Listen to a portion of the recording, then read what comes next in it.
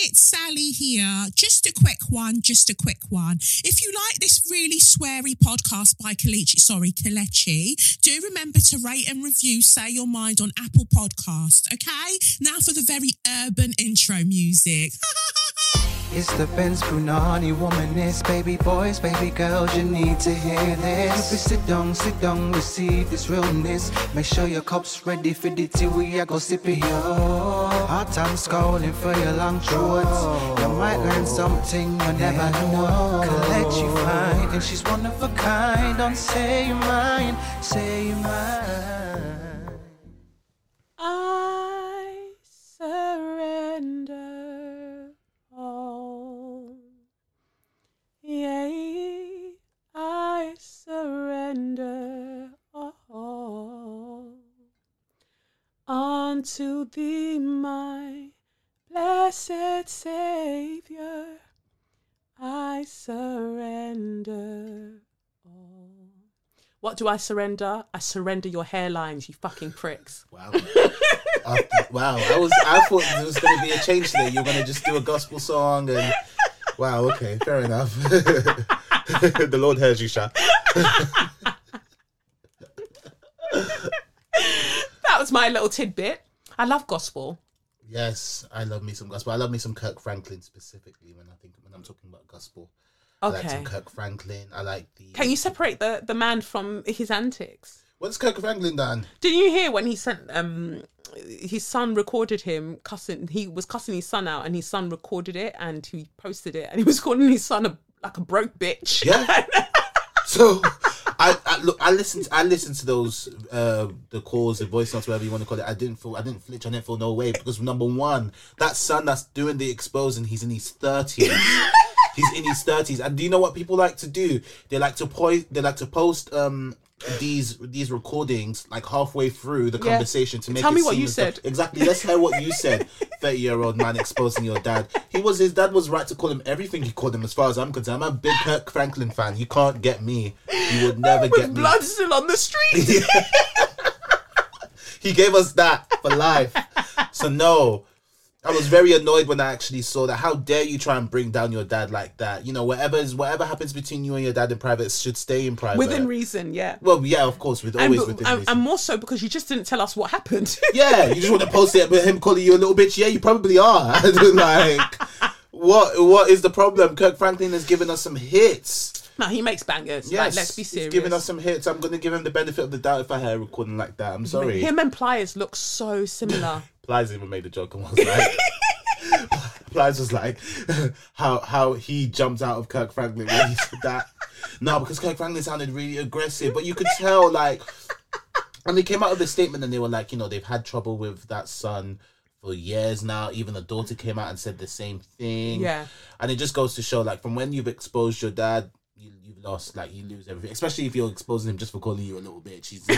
You're not even exposing him for, like, give us you something. You haven't grown up in a Nigerian household. Exactly. when you hear curses, you'll know. When they're cussing you out, exactly. then you'll really, really know. They will curse the person that raised you. They will curse... Even though the person raising you is them. Yeah, exactly. They'll curse your school teacher or your friends' parents. Your father's father. Yes. And you're just like, what did they have to do with it? What did they do? And if your parents are divorced, it's even worse because, that other parent will get it. Oh, God. Out of nowhere, because you burnt rice, your dad's getting cussed out.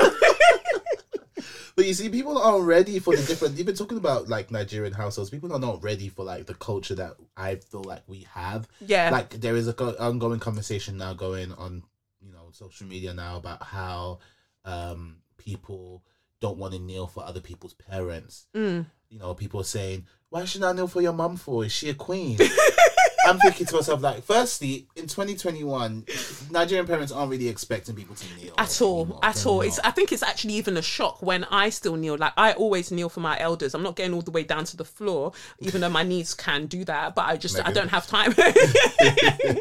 Can actually be styling it. But, yeah, even though, but it's just that kind of like, okay, I recognize your elderness. Exactly, and that's all it is. I mean, for me, you wouldn't really see me doing it unless I'm talking to a 90-year-old grandpa. Like, Yeah, you know what I yeah. mean? Then I'm getting on the floor. But then getting fully up, prostrating on the floor. But just a gentle nod is just it. Just a gentle bend. It's just that's it. basically That's it. But this is the thing: if you're trying to win brownie points with, and this is for anyone listening, if you've got a Nigerian in-law or Nigerian friend, a Nigerian friend, and they've got Nigerian parents, obviously, if you're just trying to win some brownie points, yeah, it will be nice to, you know, prostrate and then maybe do a bit of a bow knee. Yeah, like, yeah. you know, just they like a bit of that, but that's that. just a bit of banter. It's just Yeah. it's just to get them excited. But you know, other than that, I don't think it's as deep as it really people isn't are that making it deep. out. I think like when people are looking at it from the outside, they just do a lot. And I like you say, it's 2021. I really have not come across any elders who are just like, you didn't kneel for me, you didn't do this, you didn't do that. Like even when I go shop, you know, I go to Timber Grace in Peckham, like even when I'm taking my money back from the woman that's, you know, that owns the place, I'll still do a slight knee bend. Like I think that there's just a long way. Me also, from a spiritual perspective, as long as you're not moving mad towards me, I understand that there is power in showing reverence to your elders. Just like you can't come and force respect down my throat because then I'll tell you about your clerk. But just a small, you know, politeness with elders, they find it so charming. And in the prayers that they say over your life, like it's just lovely. Like don't get me wrong, if your mum has got a rose tattoo on her breast. Don't expect me or that. The one that I hate the most is that they've kind of phased out though. You know the dog paws. Oh, the Eve from EVE, yeah. Oh, yeah, gosh. they love that. I'm still gonna get that one day though. Oh no, please don't. Why? I would think that Lev would like it. Lev would not like it. It'll be like little lion. No, and especially it'll be even weird if you get on your breast as well. That would be very strange. But no, the Nigerian aunties used to love that tattoo. So look, that's the only exception. With the gold teeth and the aggressive eyebrows. Yes, and the aggressive eyebrows and the really, really dark knuckles, but the light face. Yes. They really, really like that. Oh, and that's the whole look. Yes, and the jingle jangle gold that they've got from bang, that they got from Belgium. Pangolo. Yep. Yeah. They love all of that. So yeah, that's the only exception. You won't see me prostrated to them aunties, but other than that, them lot fill the celestial churches. That's why I love celestial churches, because celestial churches and, you know, Kiribu and Seraphim churches, they feel like raves, because them aunties, upon wearing white garment, they'll now knack gold and they'll knack makeup and they'll do it in a way, and then they'll start dancing, and they only ever want to dance with their breast and bum. Like, so is that the only place that spirit is entering? Yeah, it's the only place. And let me tell you, a lot of people don't know, like, you know, them cellar churches, it breeds some really aggressive women. I don't know you because you did your first day, your early days were in the cellar church. It's still, yeah. So people know you get down. Yeah, so yeah. But let me tell you, them cellar churches, you go in when they're fighting, they're flying. Yes. You go in there, they're flying in the air. Literally, they're fight. It reminds me of Dragon Ball Z. You know, when they go up in the air and they start fighting. Them cellar churches, no, because the Spirit of God lifts them and they start they start rocking, and like it. And the worst thing about a cellar church is you never know when the fight is about to break out. You never know who pissed somebody off last week Sunday, and you're there minding your business because they have the best jollof rice in it. Yes. And them cellar churches, when they're doing harvest, mate, the jollof rice and the chicken is top tier. You'll be minding your business eating rice, and then all you hear is Auntie Titi shouting at this person, and they start rocking it out. They are rocking. And you're just like, what? Yep. Where is God? Dragging each other's breasts out of the dress, literally. It can get wild. So that's all I'm saying. If you meet a Nigerian girl and she says that she goes to a cellar church, don't piss her off. That is all I'm going to say. Them cellar girls get handle down. with care. Yes, because boy, them cellar girls don't play. They don't play. They will fight you, and I love that energy for them, because all this meek and mild business, I ain't got time for meek and mild. Me and my spiritual minds. We're gonna throw hands. Yes. Okay. And the sharper that eyebrow, the more aggressive that cellar woman is. Oh, the sharper the eyebrow, the more incisive their spirits that ride with them. They will cut you. Yes. They will cut you. Also, the shinier the eyeshadow as well. Oof. Because they don't play without foil eyeshadow. You said foil eyeshadow. Anyway, I guess we should introduce the podcast because just like, what are they talking about? Yeah. Yes, well, welcome to another week of SYM, officially known as Say Your Mind, unofficially known as what? That's right, Suck Your Mum. And yeah, thanks for coming back. It's me, Kelechi, in a blood clot place to be. With me, Sadiq. Yes, and just very, very excited to be here. Happy belated Easter Sunday if you celebrate, because you'll be listening to this ideally maybe on Bank Holiday Monday, or whenever you happen to join the podcast. Some of you might listen to this 2 years after it's recorded because, you know, you joined the podcast rather late. But welcome still. Yes, welcome. I think, I don't know if you feel the same, but on Friday I was quite down and I remembered, oh yeah, Jesus died today. Whoa. What? Everyone's in grieving. Oh my God. What? Yeah, you're right. Yeah. Yes, of course I'm right. You just love that Jesus died. No, I don't. That is not what I expect from spiritual girls. From the spirit girls. I did not expect that from your community. I was down. I was like, why am I so down? You were not down because Jesus died. I was down on Friday. Ask anyone. I think, okay. And then obviously I feel better today because he's risen. Yes, that's true. Right. He is risen. He is risen like a beautiful piece of hard dough bread. He is risen. He has risen. Yeah. I remember the first time I watched The Passion of Christ, and it was just so... Is that the one by Mel Gibson? I think that was probably the one before that Mel Gibson Okay, made. because that was a... Yeah. Yeah, probably both of them. And I just remember thinking, oh my God, this is absolutely...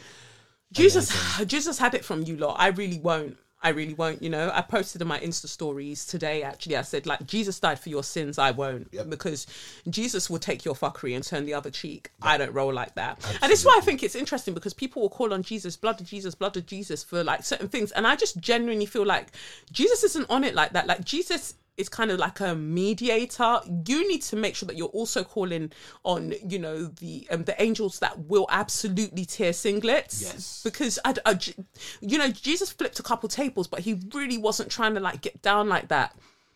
So yeah, no, you know, I agree. I like appreciate Jesus. I appreciate Jesus for doing what he did. I do. Yeah. And I feel like people is it right to say people weaponize Jesus? Yeah. They do. I even remember, because you remember Auntie from our our godmother. Was she your godmother as well? No, not my godmother. Okay, well, she was my godmother. She was our godmother. Our unofficial Igbo godmother. Yeah. I just want to mention that she was Igbo because you want to distance yourself from that. She was Igbo as well.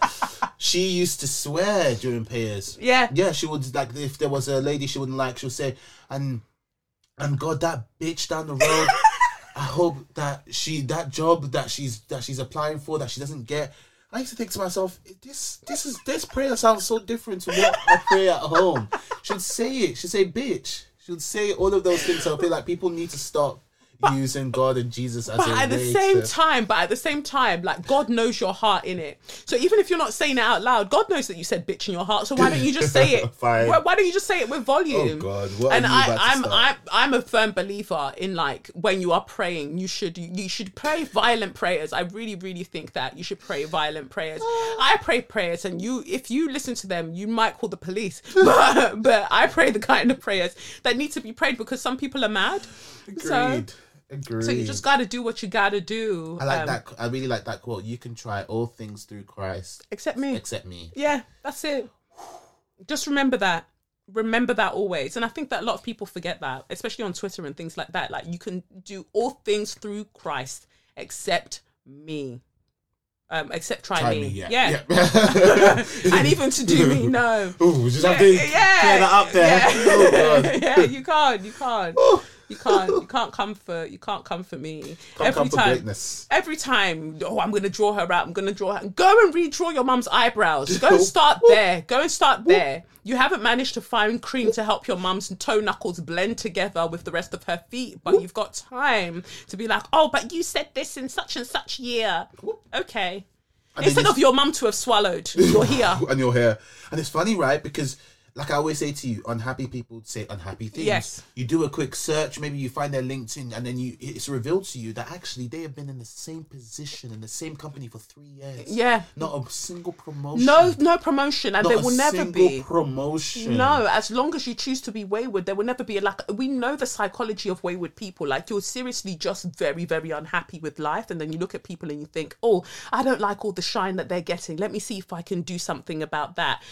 The only thing that you can do about that is burn yourself. That's all you'll do. That's all you'll do. And what will happen now is these people will start trying to draw people out, and you'll just be combusting. Yeah. And everyone will be wondering, wow, these people. What happened? What happened? And that's why now, I've said it for ages, like, that's why I lambast people with curses now. I don't play. Like, every once in a while, when you're not expecting it, you'll come on my page from your burner account, and what you'll meet there is a curse for you and your entire lineage. And that will keep happening, because you must learn to cease and desist when it comes to the matter of me.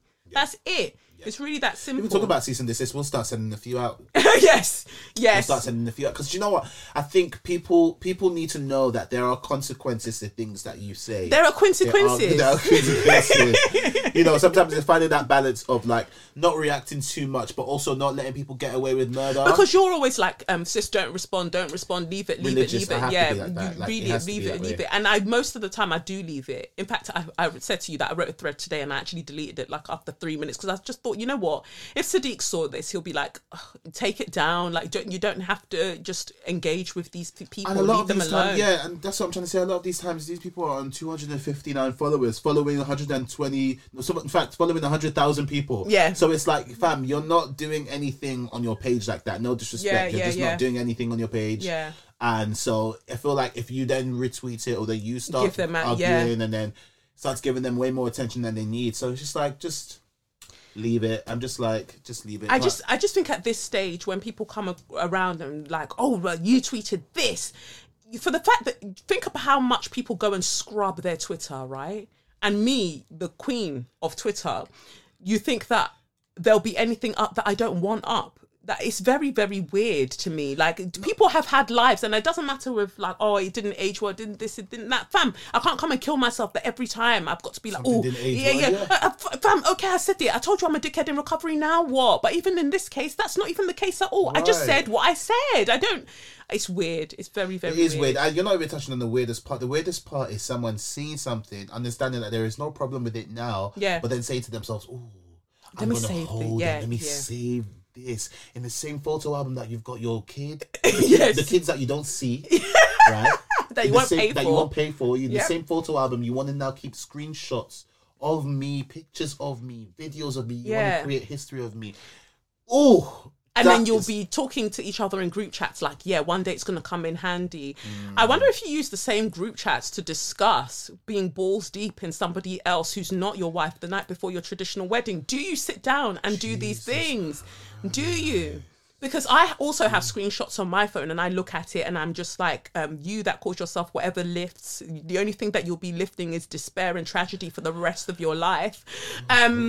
Oh, yeah, but don't you remember I sent this to you half a year ago? I knew it would come in handy one day. And I always refer to that on here, but I just think that it's important to remember. And then you'll be in the midst. So even if you're not tweeting at me directly, you're always in the midst of fuckery of other people. So then I've got to think, well, no, even if you're not saying anything, that means you're saying something privately because they felt comfortable to leave you tagged in this conversation. And you know what they'll do? They'll come under the tweets. They say, they're going to come for you, bro. Yeah. They're going to come for you. Oh, bro, you better still eat this, bro. Right. Oh, bro, you're starting to madness. She's going to send her minions to you. I won't send any minions to you because the minions that reside in your soul are worse than any minions that I could send your way. But just remember, if you do not want us to have a full-on conversation on Twitter about where you were the night before your traditional wedding, I think that it's best to cease and desist. It doesn't matter if you think you're doing it from a burner or not, because what will burn is your destiny. So this is Happy Sunday. It just kind of rolls off your tongue, Happy doesn't it? Easter. Happy Easter. But to me, it's just very, very hurtful because I just think, like, look at the amount of work that I've done. And I'm not doing it for any praise. I've just literally done so much work on myself and I share that journey with the world. And there are people who choose to not engage with all of that but they still want to engage with me in a really, really weird way. Agenda, right? narrative. And like upon all the other tweets, you didn't find all the other ones that say different. You just want to focus on these ones. It's very, very agenda, weird. narrative. But I do appreciate the fact that I never look at comments and things like that on these things. But I know that from what Sadiq has said, he's like, you know, people are there doing goss with these people and dealing with them. And I love that energy. But when you do it with them now, I just need you to add a teeny sprinkling of a curse there for me. So after you've said everything that you need to say, just end it with, and everything in your life will continue to wilt. Yes. Everything is going to be destroyed that you love. Just keep putting that there, because actually once they start chopping curses, chopping it into their head, they'll stop. I even find, and I spoke to you about this, I find it strange how a lot of the times it's the people that want to talk shit will talk shit off their burner accounts, right? Yeah. But nobody's apparently following these burner accounts. Yes. But then all of a sudden it ends up on the timeline. Okay. So you start thinking to yourself, how does this happen? Who is bringing attention to it? Yeah. It is someone. Because they all know each other, but Ashiri, Matu, yes, like all of your secret secrets will come out. It will be exposed. You'll all expose each other, because the thing is, you're going to fall out. You're going to fall out and you're going to tell somebody, and they're going to tell somebody, and they're going to tell somebody, and you'll all expose yourselves for the pathetic people that you are. So I just wait, because they say that wait on the Lord, like, you know, be patient and wait on the Lord. And I wait on the Lord to expose all of your clerks, because I know that it's inevitable. That's the thing that will happen, because I'm just out here minding my business, and yet it's like, oh well, this is what we want to say about her. Oh my God, bros, this you lot's queen. Meanwhile, like I said on Twitter, your mother's pussy is fermenting. Focus on the things that you need to be focusing on. You don't do that. Your mum's being chased down by the bailiffs. You don't focus on that. You come and focus on me. Why? What is it about me? I know that it's my glory. And the thing is, mummy's always saying to me, actually, you know that they're never going to stop, because actually you need them. Because they're the ones that talk it up and continue to like propel you. But I'm like, but I could do with less of them, to be honest. And I also know that right. And I know that Mars is the ruler of my birth chart, so I know that for the greatness that's destined for me, I'm always going to come against opposition, because the point is for me to take the opposition down so other people can come through.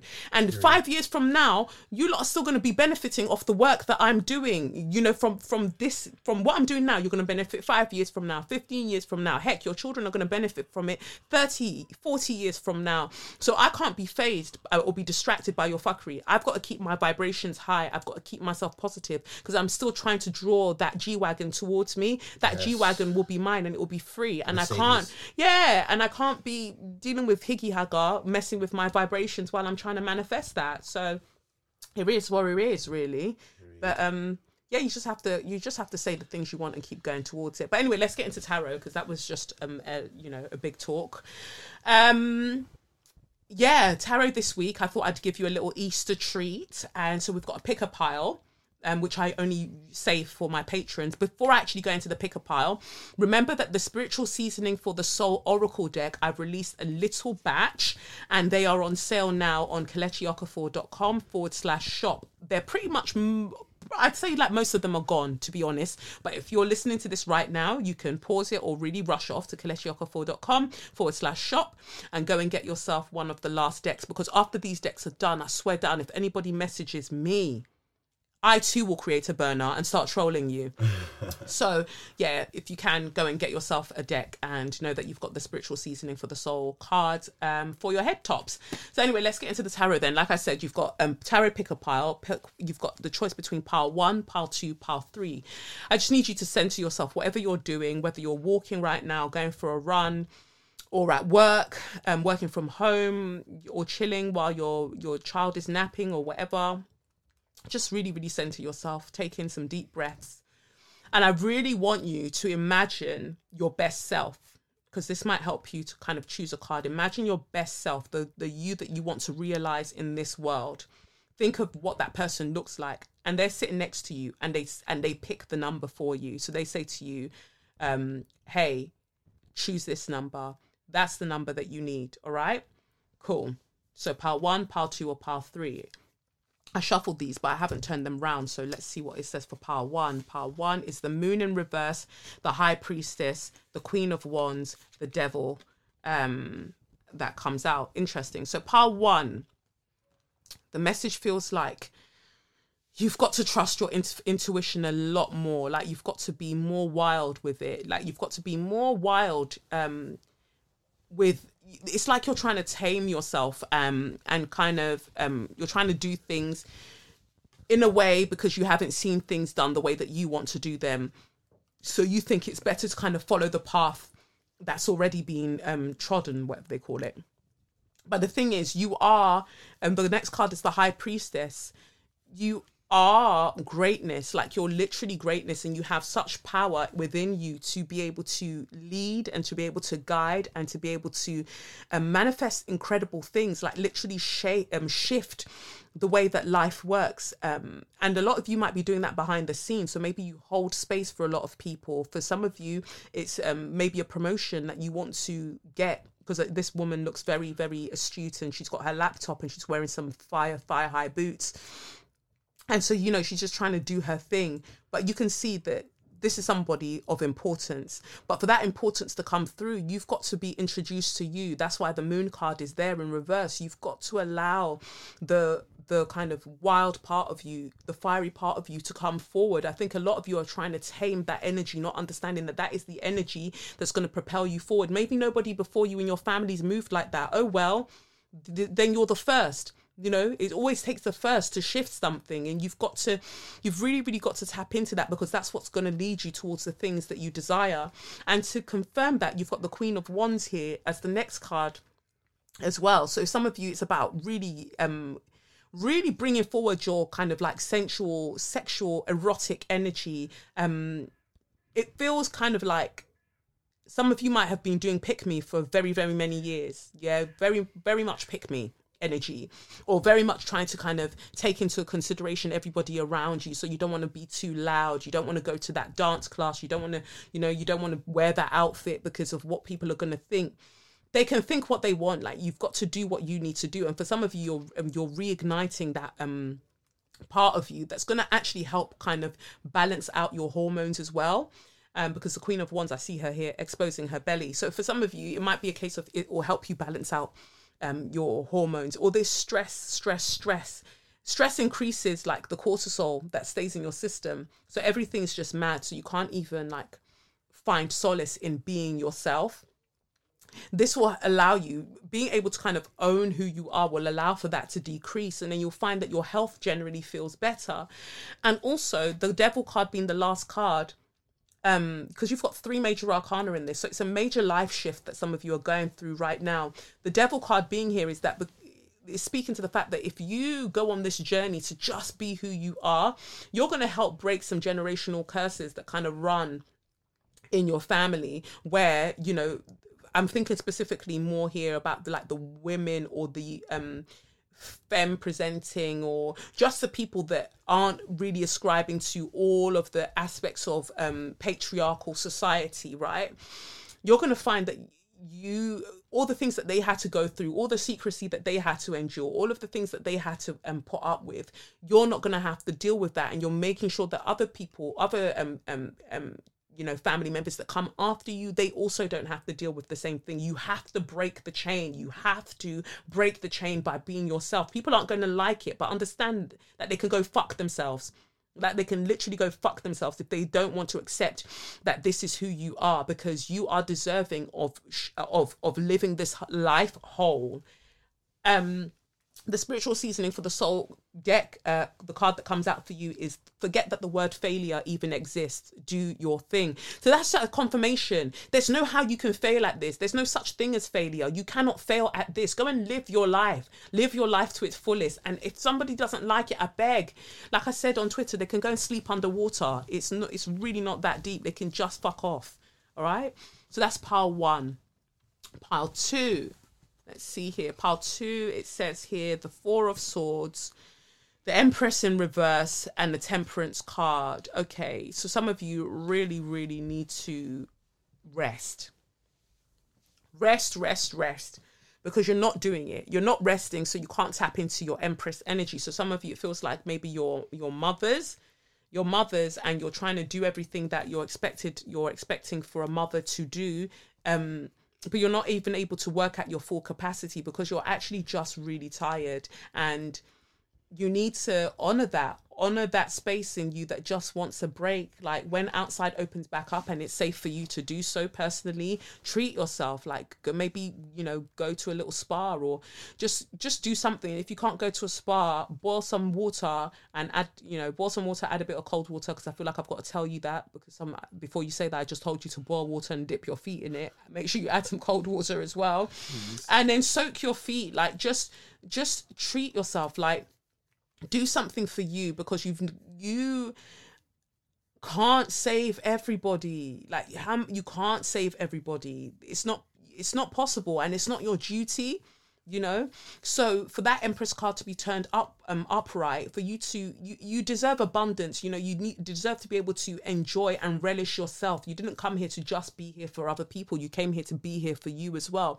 So in order for you to be able to relish yourself and to relish your divinity, you're going to have to just take a step back. And for some of you, it's work. Like, you're doing too much with work. How many certificates are they going to give one person? How many awards are they going to give one person? Fam, you've gotten enough awards to validate that you're great at what you do. Maybe it's time to kind of like chill. And then when you chill, you actually see that this Empress energy that you have that can create so much abundance for other people. You'll maybe be able to decide to redirect that energy into creating something for yourself with your own name on it. There's only so long that you'll keep creating things for other people. And then to confirm that, you've got the Temperance card here, the angel with the red wings, and they're pouring from one cup into the other. And I see sunflowers again, sun in the background. I think that's really interesting that this card comes out, because it's speaking to that success and it's speaking to balance. You give to the physical realm as much as you give to the spiritual realm. But also, this is about, if we're talking about career, you have to give to your workplace to get your job done, and then make sure that you're keeping something for yourself, because you can't give everything to an organization, to a corporation. At the end of the day, tomorrow they can turn around and be like, oh, thanks so much, bye. What are you building outside of the systems that you have to currently engage with? What are you building outside of that? You have to start thinking, and start thinking quickly, because the angels are saying to you, there's more to life than this day-to-day thing that you're doing. There's more to your destiny. There's more to your calling than this day-to-day stuff. Like, yeah, obviously be sick at your job, but after you're being sick at your job, what are you going to do after that? And then the spiritual seasoning for the soul deck that you've got the card, upon all the things you think you may have done wrong in this life, the angels still celebrate you every single day. And that's interesting, because like I said, you've got the Temperance card, that's an angel there, just reminding you that how long are you going to like self-flagellate, or like keep trying to make up for something? Like some people are living lives because they made one mistake, I don't know, back in the day. They're still trying to do things to prove that no, look, I'm a good person. Fam, just live your life, because what will be. Isn't that what they say? Que sera, sera. Like, it is what it is. As long as you know that you've tried to make peace, and you've tried to rebalance and recalibrate life to make up for your actions, you've got to carry on. You've got to keep going. So that's pile 2. Pile 3, final pile. What we got? King of Pentacles, 5 of Wands, the Lovers. Nice. Oh, I see. Ha. All right, cool. King of Pentacles, 5 of Wands, the Lovers card. Some of you are conflicted about investing in something. You're conflicted about investing in something, whether it's to do with finances. Whether it's to do with finances, or whether it's to do with emotional investment. I'm seeing this ram here as well. It makes me think. But if it's very earth energy, Sha. It's very, very earth energy that we're dealing with here. You're conflicted about whether to invest in something or to invest your heart. But what this card is saying here with the Lovers card is like, it's the go ahead. It's the green light. Give me the green light. Yeah, this is the green light. And again, we see another angel with red wings. Success is the success and great shifts are around us right now. Some of you will see like your lives completely change in the best way possible once you hit July. Like, you're going to see from the end of June going to July, you're going to see an absolute shift. It could be for a range of reasons, but you're going to see how life switches in your favor. But for you to be able to make the most of it, you've got to take a chance on yourself. Some of you just aren't taking a chance on yourself. Like, trust yourself enough to be like, you know what, this thing that I want, or this person that I'm interested in, yeah, I think it'll be a good look. And for some of you, it's like more like business partnerships. Suddenly you're looking at people in a new light, some people that you wouldn't have really considered before. And you're like, I think that, you know, it'll be great to kind of collaborate or work with this person. But you're finding that people around you might be like, well, why would you want to work with them? I don't think that they're that great. Or you might be thinking within yourself that, oh, but maybe what if they don't want to work with me? What if they don't think that I'm good enough? You've got to let all of that go, because you've got to understand, with that lover's energy, whatever your heart is calling towards, what you are seeking is also seeking you. Whatever your heart is calling towards, that thing is also coming to you at this moment in time. It's finding its way to you. So you've got to stand firm in the fact that you are deserving of the things that you are asking for. You are the King of Pentacles. You're deserving of the things that you're asking for. And if it's a case of getting people to invest in you, invest in your idea, don't let your voice shake. Put your proposal forward, say what you need to say, and be quiet. This is one of the things that I learned when I used to work at call centers, when I used to work for charities, or on behalf of charities, or even when I was selling wine. I think at one point I was even selling shutters, plantation, them fucking stupid plantation shutters. When you are asking somebody for money, state how much you want and then go quiet. Don't say anything afterwards. Just ask for what you want and then go quiet. Because if you say anything after that, it seems like you're making an excuse for what you asked for. So that is how you need to approach life from now on. Say what you want and then go quiet. Don't make any excuses. Don't give any explanation. Do your proposal. Ask for what you need to ask for, and then let them talk. The first person to talk after money is asked for is the person that's doing the negotiating. So if you speak straight after asking for money, you are the one you're the one that doesn't have the upper hand. So you ask and you wait, and then see what they've got to say, and then from what they say, then you go from there. So again, it feels like even if we're talking about promotion energy that I was talking about earlier for one of the first readings, ask for your promotion because you know that you're asking for a good reason, and then go quiet. And then let them explain to you, either way, what we're doing from here, because then you'll know what you're working with, rather than talking and not even knowing where they stand. So yeah, just stop being conflicted, because the lover's energy is beautiful. If it's a case of relationships and you're wondering about a particular type of person, maybe they're an earth sign or whatever, you're wondering about a particular type of person, you're good, you're good. Whatever happens is part of your learning, right? And so let your heart open and go towards the things that you want, and just stop feeling so conflicted, because it's a waste of time. And then the card that you get here, oh, interesting. It says, when making a decision, consider which option makes your heart smile. There you go. There you go. Consider which option makes your heart smile. If you feel like this is the thing for you, go for it. Go for it. It doesn't matter if, your friends or whatever are like, I don't really see it. They don't need to see it. You're the one that feels it. So you go for it. So that's that for the tarot readings, I guess. Ooh. Let it sing, girl. That pile three was, and I really like that advice. Like, if you're stating a price, don't say anything after. Yeah. I so much love that advice, because I learned that in my industry as well. Like, because if you say anything, it kind of sounds like you're justifying it, or you're trying to make it sound better. No, the price is the price, and it is staying there. Yeah. Period. And that's on period, and that's on Mary Had a Little Lamb. Okay. So, let's big up one of our show sponsors for this week, who is Skillshare, and we'll be right back. So big up this week's show sponsor, who is Skillshare. It's just a time, I guess, like I said, a time for transformation for so many people. And it's nothing that you have to do that's massive. You can take small steps and then they turn into giant leaps, and Skillshare makes it possible. It's an online learning community that offers membership with meaning. So you've got lots of things to explore and real projects to create, and you've got the support of fellow creatives as well. So Skillshare goes to empower you to accomplish real growth.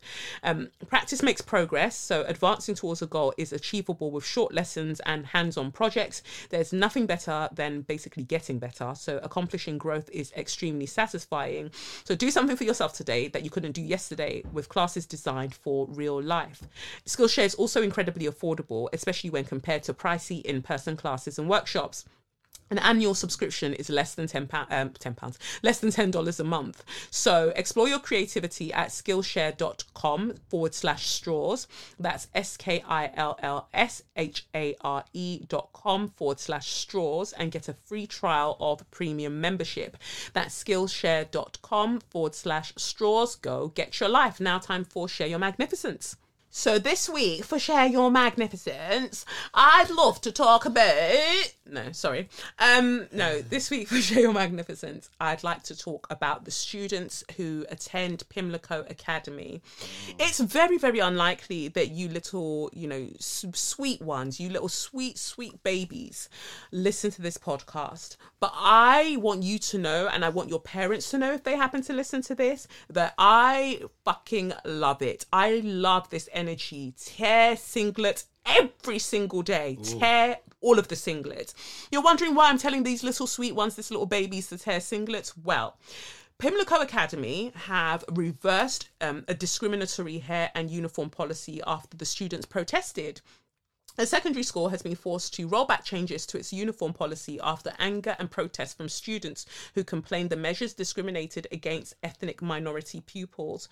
Students at Pimlico Academy in Westminster, London, staged a boycott of classes on Wednesday over a range of issues with school leadership while expressing frustration over a lack of recognition for Black History Month, as well as strict guidance on student appearance.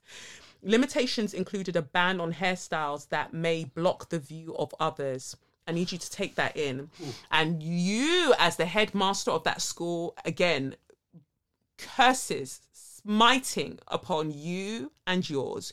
You fucking idiot. Hairstyles that may block the view of others. So what exactly are you saying about that? Is it my fault that I don't have wispy wispies? Huh? Is it? Is it? You little cunt. Anyway, it's seen by students and parents as an attack on Afro hairstyles. It is an attack on Afro hairstyles because what direction does our hair grow in? Up. Right. So I should cut the hair off, or I should do what with it? Plait it all the way down, or what do you want me to do, really? Meanwhile, stipulations around the wearing of hijabs included rules that state if students choose to wear a headscarf, it must completely cover the hair. There is a list of complaints purportedly from students saying this is harmful and insensitive towards girls who have just started to wear the hijab or are struggling with it. It is a personal choice which shouldn't be decided by authorities who haven't experienced this. And I think that this is a word, especially when we think about what's happening in France at the moment with the hijab being completely banned. You lot say that you're doing this because, it's about freedom for all. But my freedom is that I wanted to wear the hijab. So what is your fucking problem? What is your business there? What's it got to do with you? And by saying that the scarf, in this case, must completely cover the hair of these students, these Muslim students, again, you're being a cunt. Because when girls decide that this is what they want to do, they might want to do it in stages. And some women just don't want to cover their entire hair with their hijab. Again, it's none of your business. So, it goes on to say, however, in an update to school guidance, the measures were stripped from the dress code, with the changes accompanied by an apology from the school's head teacher, Daniel Smith. Of course it's a Daniel Smith, who just hours prior had received a vote of no confidence from unionised staff. Good. You got a vote of no confidence because they're telling you that you're a pumplex, that you're a pussyclot, that you're a waste man. How dare you? He added that after talking with a representative of the students' body, the school would conduct a review of its flying of the union flag, map out changes to its PSHE provision, and to review safeguarding procedures around women's safety and sexual assaults. Last year, students removed and burned a Union Jack that was flown on the school campus. While parents told the newspaper that they were unsurprised by the recently painted graffiti near the school that read, "White schools for brown kids, are you mad?" Pimlico Academy, run by racists for profit, and ain't no black in the Union Jack. Our students are bright, courageous, intelligent young people, passionate about the things that matter to them and acutely attuned to injustice, he wrote in a message to parents. Basically, your children tore my singlet. Your students entered the same trouser with me and I want to get out. I admire them hugely for this, though. I regret that it came to this. Yeah, you all admire them because they beat you up. Yeah. They beat you up in every way. And now you're embarrassed. Yes. Isn't there a video of them as well? Yes. Mr. Smith added, I want to conclude by apologising to students who continue to inspire me daily and who have not always had their voices listened to closely enough, to my colleagues, the staff at Pimlico Academy, who continue to serve the students with such overwhelming dedication during difficult times, to parents and carers who we know always have the best interests of their children at heart, and to the wider community with whom we are committed to working positively with in the future. This is a moment for me and the leadership team to reflect deeply. That's all you motherfuckers are always doing, reflecting deeply. Go and reflect deeply underwater and so plan carefully so that going forward, all who work and learn here can feel confident about doing so in a positive, scholarly, respectful environment. It says here, however, despite the concession, a spokesperson for the National Education Union said members of the school would be moving towards a ballot for strike action because of unacceptable management style, failures to communicate properly with staff, including in response to serious incidents, failure to provide a safe working environment for staff, refusal to meaningfully engage with the NEU representatives, and unreasonable workload. You know, I've just got to say again, but this is why I love that the students did that, because by the students doing that, it gave permission for the teachers to actually speak out on their fuck shit. And you'd think that it should be the other way. But it's the students that had to come. Gen Z come through. Ooh. Gen Z fuck them all up. You burnt the union. You burnt a flag. That's why I was like, what? I was just like, if you showed me, I don't even think I knew the significance of flags back in secondary school. Like, seriously, like, there's aspects of it where I'm like, okay, like, you guys go for it. And then other aspects of it, I'm like, it's actually a bit sad that you're having to be so radicalized so young. So, like, wow. But they've got to do what they've got to do. Like, this panoramic has opened up the eyes of the youth in another way, and they will not tolerate this fuck shit. They're looking at it like, I do not want to be an adult and be in the ghetto with all of you, man. Like, this is the ghetto, the global ghetto. Look at where all of you are. What is this? What is this? I just love how aggressive they are about it. Like, the graffiti. Yes. And that means that you lot are well read as well. Because what do you mean ain't no black in the Union Jack? That means you lot know things. Yeah, that's why I was like, what? It's impressive. It's sad, but it's impressive in a way where it's like, I saw a video of them. I wasn't able to piece the whole story together. But I saw a video of them walking behind what I thought was their headmaster, and they're literally shouting at him. Like, how do you feel about doing this? And then you're putting up statues and this. I'm just like, oh my God. Oh, I love you. Dear students of Pimlico Academy, 2 slaps on your chest. 2 slaps on your chest, baby boys, baby girls, baby non-binaries. You did the damn thing. I love the tearing of singlets energy. I love it. May you always have that courage, and may your courage always be nurtured in a way that allows you to go forth in the world and make even more changes. I wish you peace, I wish you joy, and I wish you justice, because how fucking dare you, Daniel Smith, you little pumplex. How dare you about you cannot have hairstyles that obstruct other people's views. You know whose view should be obstructed? Your mother's. Your mother's view should be obstructed from the absolute crap piece of human being that she created that you are. Because how?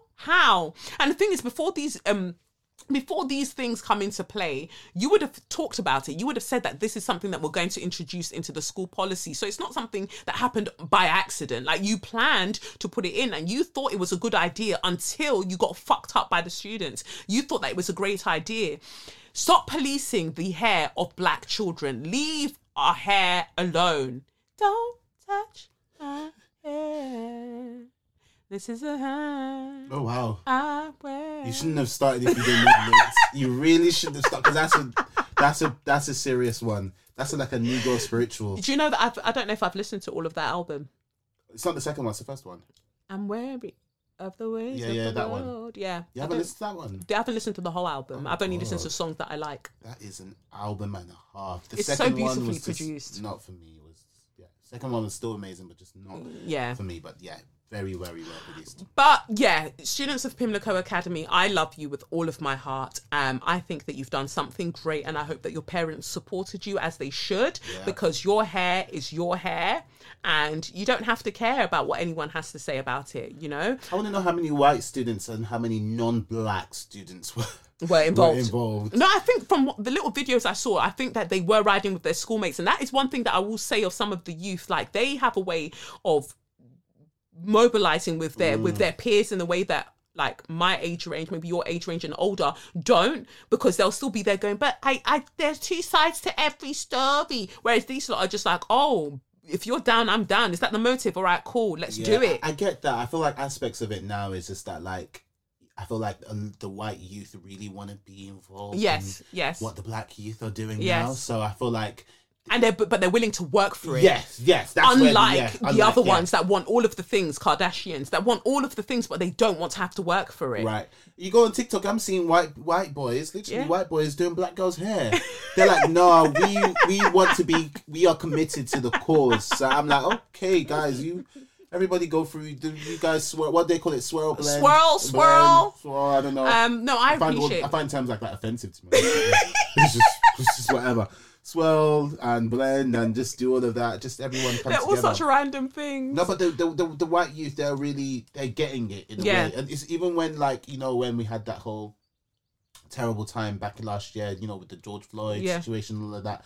A lot of them were coming out, and we were cussing some of them, saying like, "Why are you exposing your racist parents?" But a lot of them were coming out and speaking up against it. Did you see that video where I reposted it on? I think it was Twitter, where the white boy is having a phone call with his grandmother, and she's upset because he posted a video of Lil Nas X on Facebook. I've seen that. And he was like, "But you were saying racial slurs to the black guy at the supermarket." She was like, "That's different." Yeah. I saw that one. I was just like, oh my God. We're going to see a lot more of that now. And I love it. Embarrass your parents. That generation, they're dying. So it's like, they're going to be embarrassed a lot more. Embarrass your parents, embarrass your grandparents, put them on blast, embarrass them, embarrass them, because it needs to be done, because I want to see the commitment. I want to see the commitment to the cause. I want to see the dedication to the cause. No, they are dedicated, because they're fucking with their inheritance. Yeah, they are. More. Yeah, they are. Yeah, that college fund is gone, so... But colleges will become obsolete, so we won't need that anyway. They're antiquated institutions that don't really do anything but kind of perpetuate white patriarchal narrative that we don't need, because what are you going to university to get, really? I mean, I understand people who go but here I am with my degree. What am I doing with it? On a podcast. Yeah.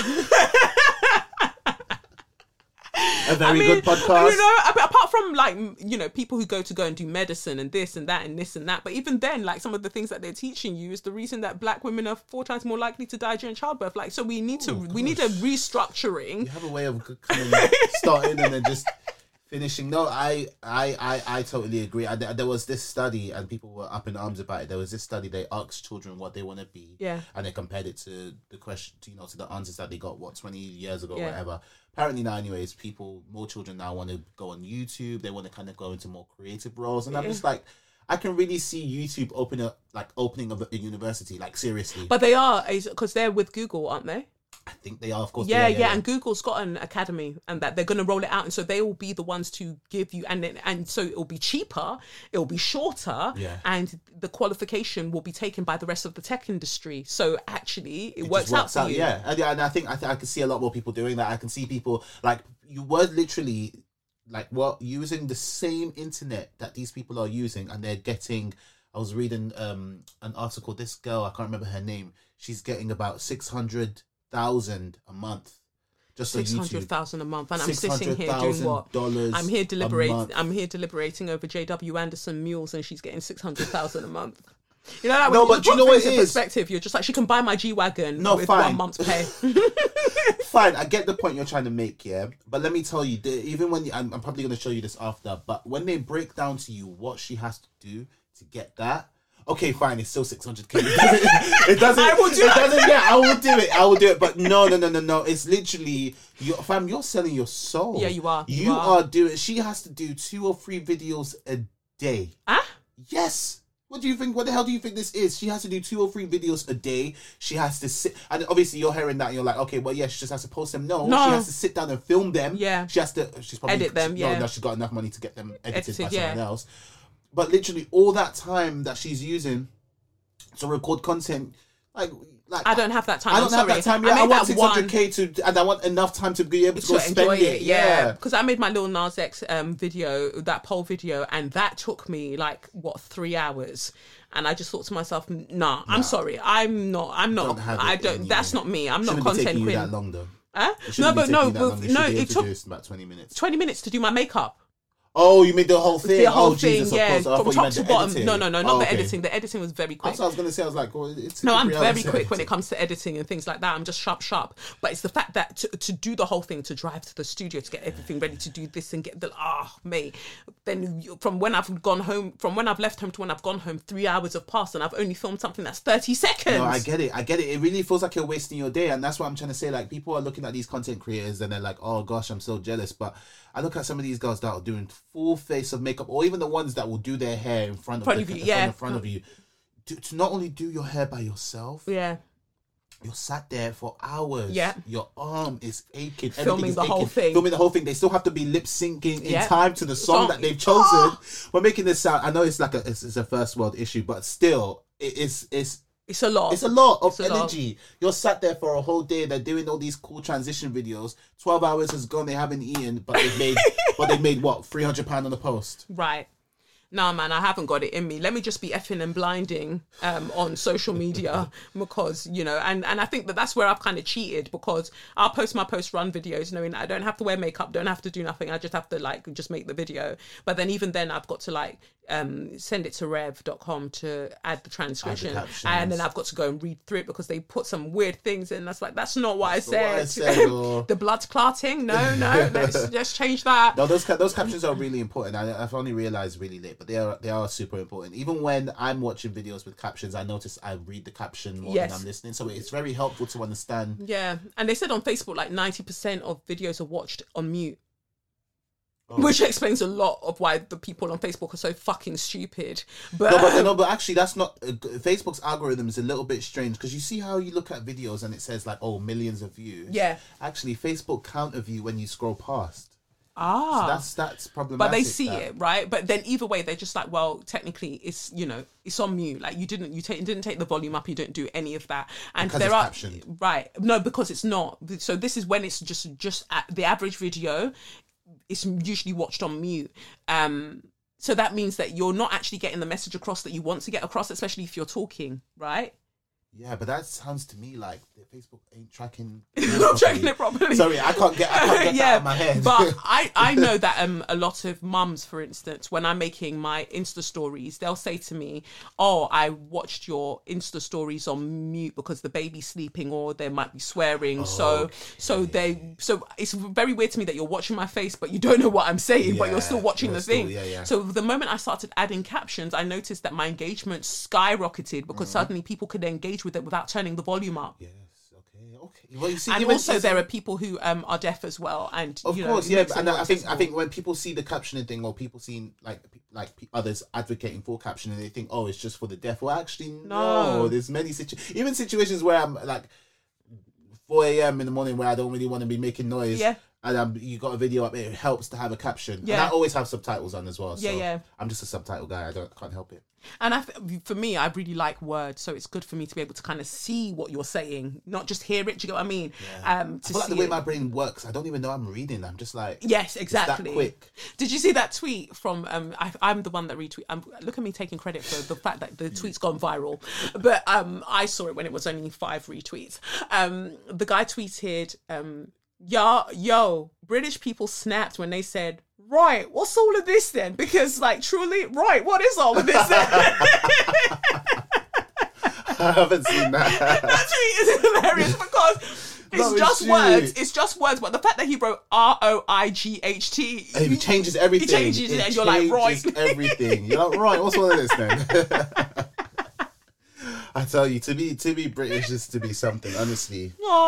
But yeah, so that's that for Share Your Magnificence. Well, that's the first part of Share Your Magnificence for Pimlico Academy. And I just wanted to big up Alexander London, who I did an interview with a little while ago, actually, but I haven't shared it with you. And he's just an incredible creative musician. He's a wonderful, really lovely guy. So I'm going to load that up now for you to do enjoyment. Catch you in a sec. Oh, Alexander London. Wow. What a pleasure. It's weird because, you see people that you've known for years and they're kind of they're blowing, and then you're seeing the trajectory and you're just like, I know them. This is wonderful. This is great. And that's you. Here we are. But so I could say the same thing and reverse it and throw on times whatever amount. And that's you. And here we are. No, you've done amazingly. I'm very proud. No, thank you. But you've gone on this journey with music. You've gone on not just this journey with music. You've gone on this journey of your soul, and you are sharing that. And one of the ways that you share that with us is, through music, which I think is amazing. So for those who have probably come across your music and then aren't aware of the kind of backstory to it, from what I have learned and researched, it's in 2013 you kind of had this, would you call it an awakening, or would you call it like a kind of something kind of jogged you to or jolted you awake to say, I want to evolve past where I am now? 100%. I mean, I'm not gonna say there was like big fireworks and this like Holy Spirit came to me and I saw something. It wasn't necessarily that profound, but it was profound enough for me to be like, "What? Stop! What are you doing, mate?" And from that moment, I just became ever so slightly a bit more intentional and aligned to killing the old Alexander, and just going into that reflective space. It just made me just say, look, wake up, like do better. And I've been on that journey 7+ years in now. Yeah, 7+ years. But the thing is, you're not done, because you set yourself out, and this is part of like the Roman numerals that you use. Like, you set yourself out this quest, this, and we talk about, the hero's journey. You are literally on the hero's journey to emerge anew, right? But you set yourself this that this will be something from 2013 to 2023. Was there something within you? Because I love astrology, so I've got my ideas as to why all of this came to be. But you gave yourself 2013 to 2023, 10 years. Why? I can be very impatient. I'm doing some tests at the moment. I don't know what spectrum I may exist on in someone's textbook, but I definitely struggle with staying focused and being attentive to certain things. There's a lot of things where people be like, "Oh, do you remember this?" And I'm like, no, because I wasn't so present in the moment. I was just acting and allowing myself to be locked into an IG name. For me, is profound. I used to change my number every couple of months when I wanted to. I just switch it up, be like, boom, got a new number. That's a new batch of, and it's so much dissociation. And I just wanted to be somehow just, I wanted to slow down and be like, let's actually commit and see what happens. Let's see the beauty in actually sticking at one specific task and and giving yourself 10 years to do that. I wonder when your Saturn return is, like with the major planets that kind of govern you. I wonder when that is, or when there are certain things. I'm just excited. I just love the time. I just love the premise. I just love, the dedication. I love the commitment to it, because you have remained committed, and I've seen you flourish. And at the same time, what's interesting about the way you flourished is that, again, you pulled back from social media and things like that in that sense, because it's, like you say, it was it feels like an ego death of sorts. So that version of you had to be pulled away and taken down. And it feels like, you're in this space of creating, but it's also still a cocoon-like state, even though you are touring. And I mean, your Colours Berlin rendition of April absolutely slaps. Thank you. So, so you're in this space of, chrysalis or metamorphosis, yet you are still creating from that space. It's challenging because I'm actually dealing with my own personal demons always, and that's where everybody's getting insight into actually what's going on, what I'm challenged with, what I'm dealing with. And to be honest, most artists are doing that. I'm assuming like we're all seeing our trajectories, whether even someone's doing a podcast or something, we get to hear your thoughts, we get to see you develop, relationships and etc. We hear it all. And it's just the paintbrush that I decided to pick up for this particular part of my life. And it's very challenging because it's mad, even down to the producers I'm in studio with, or maybe a songwriter I'm working with, or a manager, or a this or that. They're all in the songs, They're all in the songs, like the relationship I'm going through and this and that. And a lot of the time I'm like, a lot of this is very melancholic, but we just put a certain beat on it, or we just form and we pattern it so that it's digestible. But I think most artists are just telling their stories, and probably the best ones are telling it from their heart, and it's just natural and it's nothing. But I don't know. I'm enjoying the process, but again, I'm putting my challenges in the music, and it's sometimes, So yeah. I'm not,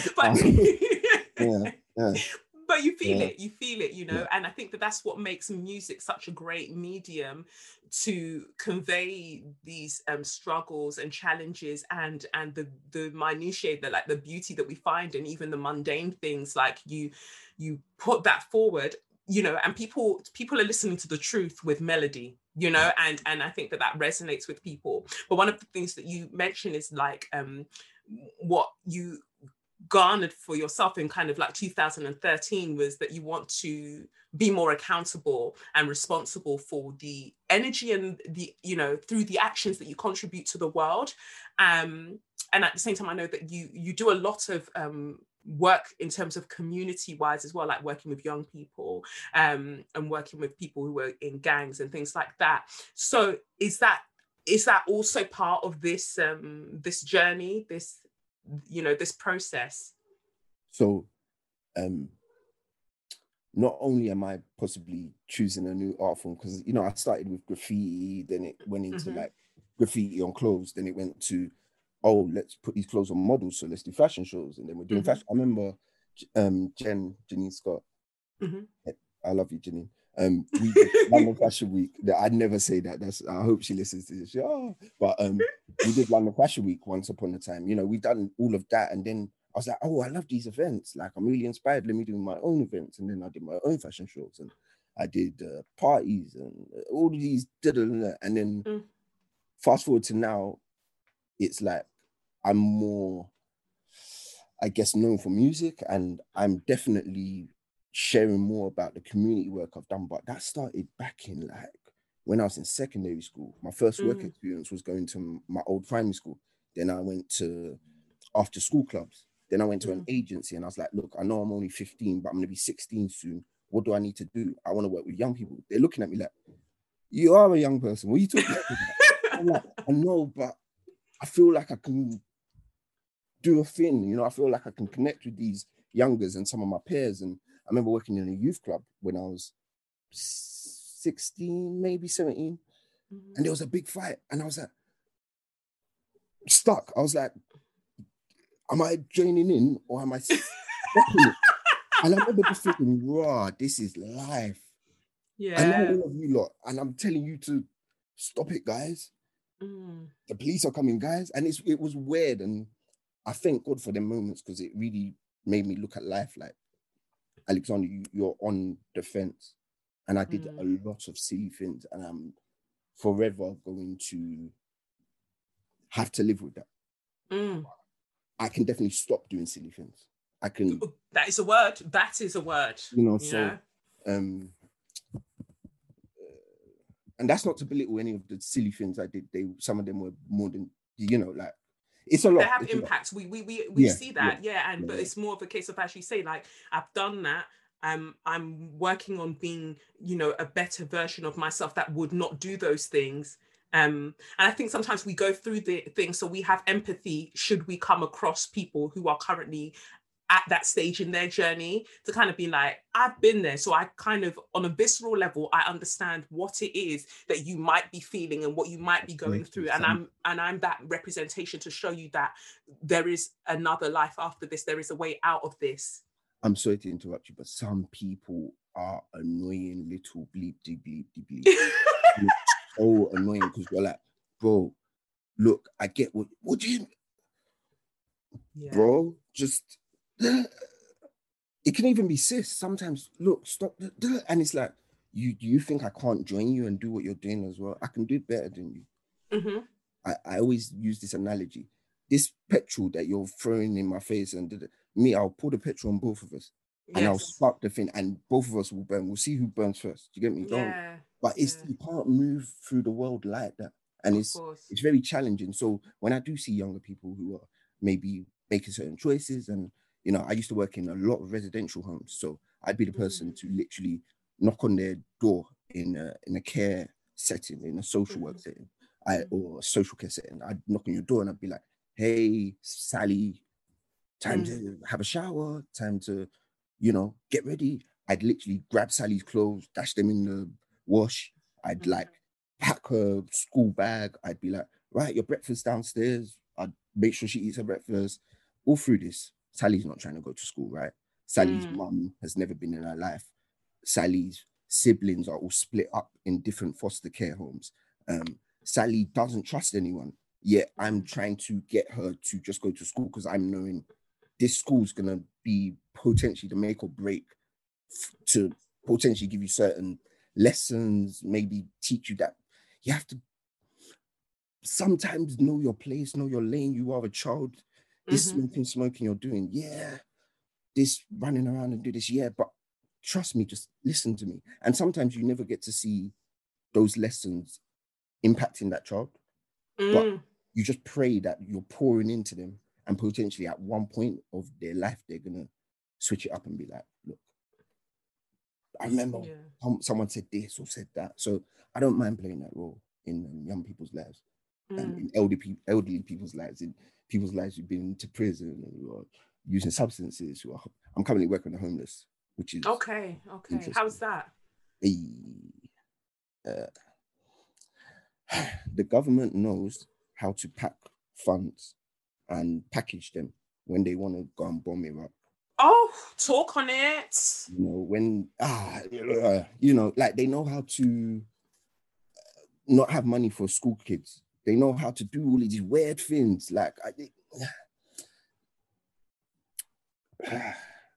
one of my first memories of Nigeria is coming out of the airport. We're sitting down the highway or wherever, and I'm just seeing human beings lined up on the streets like they just sat out there. They are the homeless of Lagos, I guess. I'm sure I'm not exaggerating when I say I potentially saw thousands, or maybe I was a little kid and it was just hundreds of people, but it felt like that's 100 or 1,000 too many. Even if it was one, it's still one too many. So regardless, But I think to myself, are there levels? Is what we're going through in this country, is that just nothing, as my parents would say, in comparison to what's going on back home? And then I'm torn between, maybe I'm talking to someone on the street, I'm like, hey man, can I offer you assistance? Nah man, I'm all right, I just, like, I'm cool on the streets. I make my bit of my change and everything, and I'm torn, and I'm like, but I want you to be this image of what better looks like. I want you to paying your taxes, be, contributing back to your community. I want you to be someone who people are not going to look down on, people who are not going to ignore you. Do you know how many times they go to me, bro, thank you for just talking to me? Like, the amount of people that just walk past me, or as I pull out my cup or my hat, they just give me a nasty look or start talking louder on their phone or put their earphones in. And it's hard because a lot of people, when we're walking down the streets, we just look at our eye level kind of thing. We look at our eye level, but I think that when we are there, we see people who are experiencing homelessness. I think what it is also is that we project shame onto these people. We project shame. So it's like, I don't want to see, this looks like a shameful position for you to be in. I don't want to see you be in that position. So, because I would hate to be in that position. I would feel shame. I'm giving you my shame, even though I haven't even spoken to you to find out what your experience is. So people are projecting their shame, projecting their disgust, projecting whatever narrative that they have as to how this person ended up in this situation. And in order to ignore it so they don't have to face that shame within themselves, they walk off and don't say anything. And I hate that. And I think that, growing up, I just thought that's what's normal. That's what we do, until I started growing up, and I would really look in the faces of the people I was walking by, and I just thought, nah. So anyone who knows me now, like, if you chat to me and I see you there in the street, I'll chat back. And if I've got something that you need, I'll give it to you. Like, you need some money, if I've got the money on me, here you go. What do you need? You need food? I'll do it, because what I understand, even when I consider Yoruba cosmology as well, like, you don't know the mini God that is asking for you to show humility in that moment. Not that you're doing it for anything, but just understanding how energies go. And it's like you said, when it comes to a young person like Sally, that you will never, or you may never see the results of what you've poured into her, the watering that you've done over the seeds of her life, but you're praying that it sprouts. And I feel like it's the same in this situation. My tenor might not do much in the grand scheme of things, but my tenor might mean that you go to a shop at a particular time, which puts you in a specific place that kind of sets off a chain of events that hopefully gives you a life that gives you comfort, and people aren't projecting their shame on you. That's I think that's a 99% of them lots struggle. Them lot, I don't mean to, but but we get you. We get the people on this podcast understand. They get you. Hey, do you know? Hey, you see the way nowadays I have to really be conscious of. Yes. It's hard. It's hard, especially get held accountable to the one thing. People will hear a whole hour of what you said. Wait. Pause that. What did they say? And it's like, rah, you really gonna judge me on that? I'm human. But anyways, I sidetracked. But yeah. No, but it's true. It's one of those things, isn't it? Like, I was reading. I've watched the Colours video many times. I've contributed to those millions of views. Thanks so much. And so, but sometimes you look at comments and you're just like, people are genuinely mad. And the reason I say that is because, like, you're here giving somebody fire. Like April, like I said, is fire. You're giving them fire music. It's like, oh, why is he wearing that on his head? Why is he doing this? Why is he doing that? And to be honest, the majority of it was so lovely. Like, the ones that I saw anyway was so lovely. But you catch those people and you just think, are you mad? Is there something wrong with you? Like, what is your problem? And so, I say that to say that no matter what we do, no matter how honestly we show up, people are still going to have a problem. Yeah. But then, talking of your image and masculinity is what I've always found so intriguing. Yeah. It's really alluring how you've kind of decided on your aesthetic and flourished within that, but it's so far removed from, I guess, the Western narrative of what's masculine. Is that something that was intentional? So I've always seen myself. You remember I gave that idea of me being on the fence on both sides. Like, I don't know if you can see, I've got the good teeth. Yes. But I've also got the persons. I've also got the persons which are another world. And sometimes people that know me know what it is, but sometimes people from either side of the world don't know I'm from the other side of the world. If that makes sense. Yes. So it's almost like belonging to two different communities. I see that in so many ways and forms, like being British but also being Nige, being I just see these like intersections, I guess. Yes. And I now and where I'm at now, I just feel like I can't even hear anything. Anyone who makes them comments, it's almost like, sure. Yeah, whatever. Like, cool. Okay. Like, Thanks. literally, like, okay. Like, I'm doing all the hand gestures and stuff because you can see me on the Zoom, but a lot of it is not even verbalized. It's just I like, can't even see you. oh, swear. Yeah. Oh, mad. Oh, hello. I said earlier, I'm taking off my costume. I had all. Oh, yeah. No, I didn't see you. Oh my gosh. Snap. Hey. I'm saying, look, I got the goatee. No, because I already know your goatee. I know all your piercings from back in the day. So to me, it's just like, but yeah, so for the listeners, they're just like, rah, moment of revelation. You should definitely, if you haven't looked up what Alexander looks like, you should, because it's so, honestly, it's beautiful. It's absolutely beautiful. And I just really love that. But like you were saying, so when you see Mandem, how are they taking this? Okay, so initially it was like, Alexander,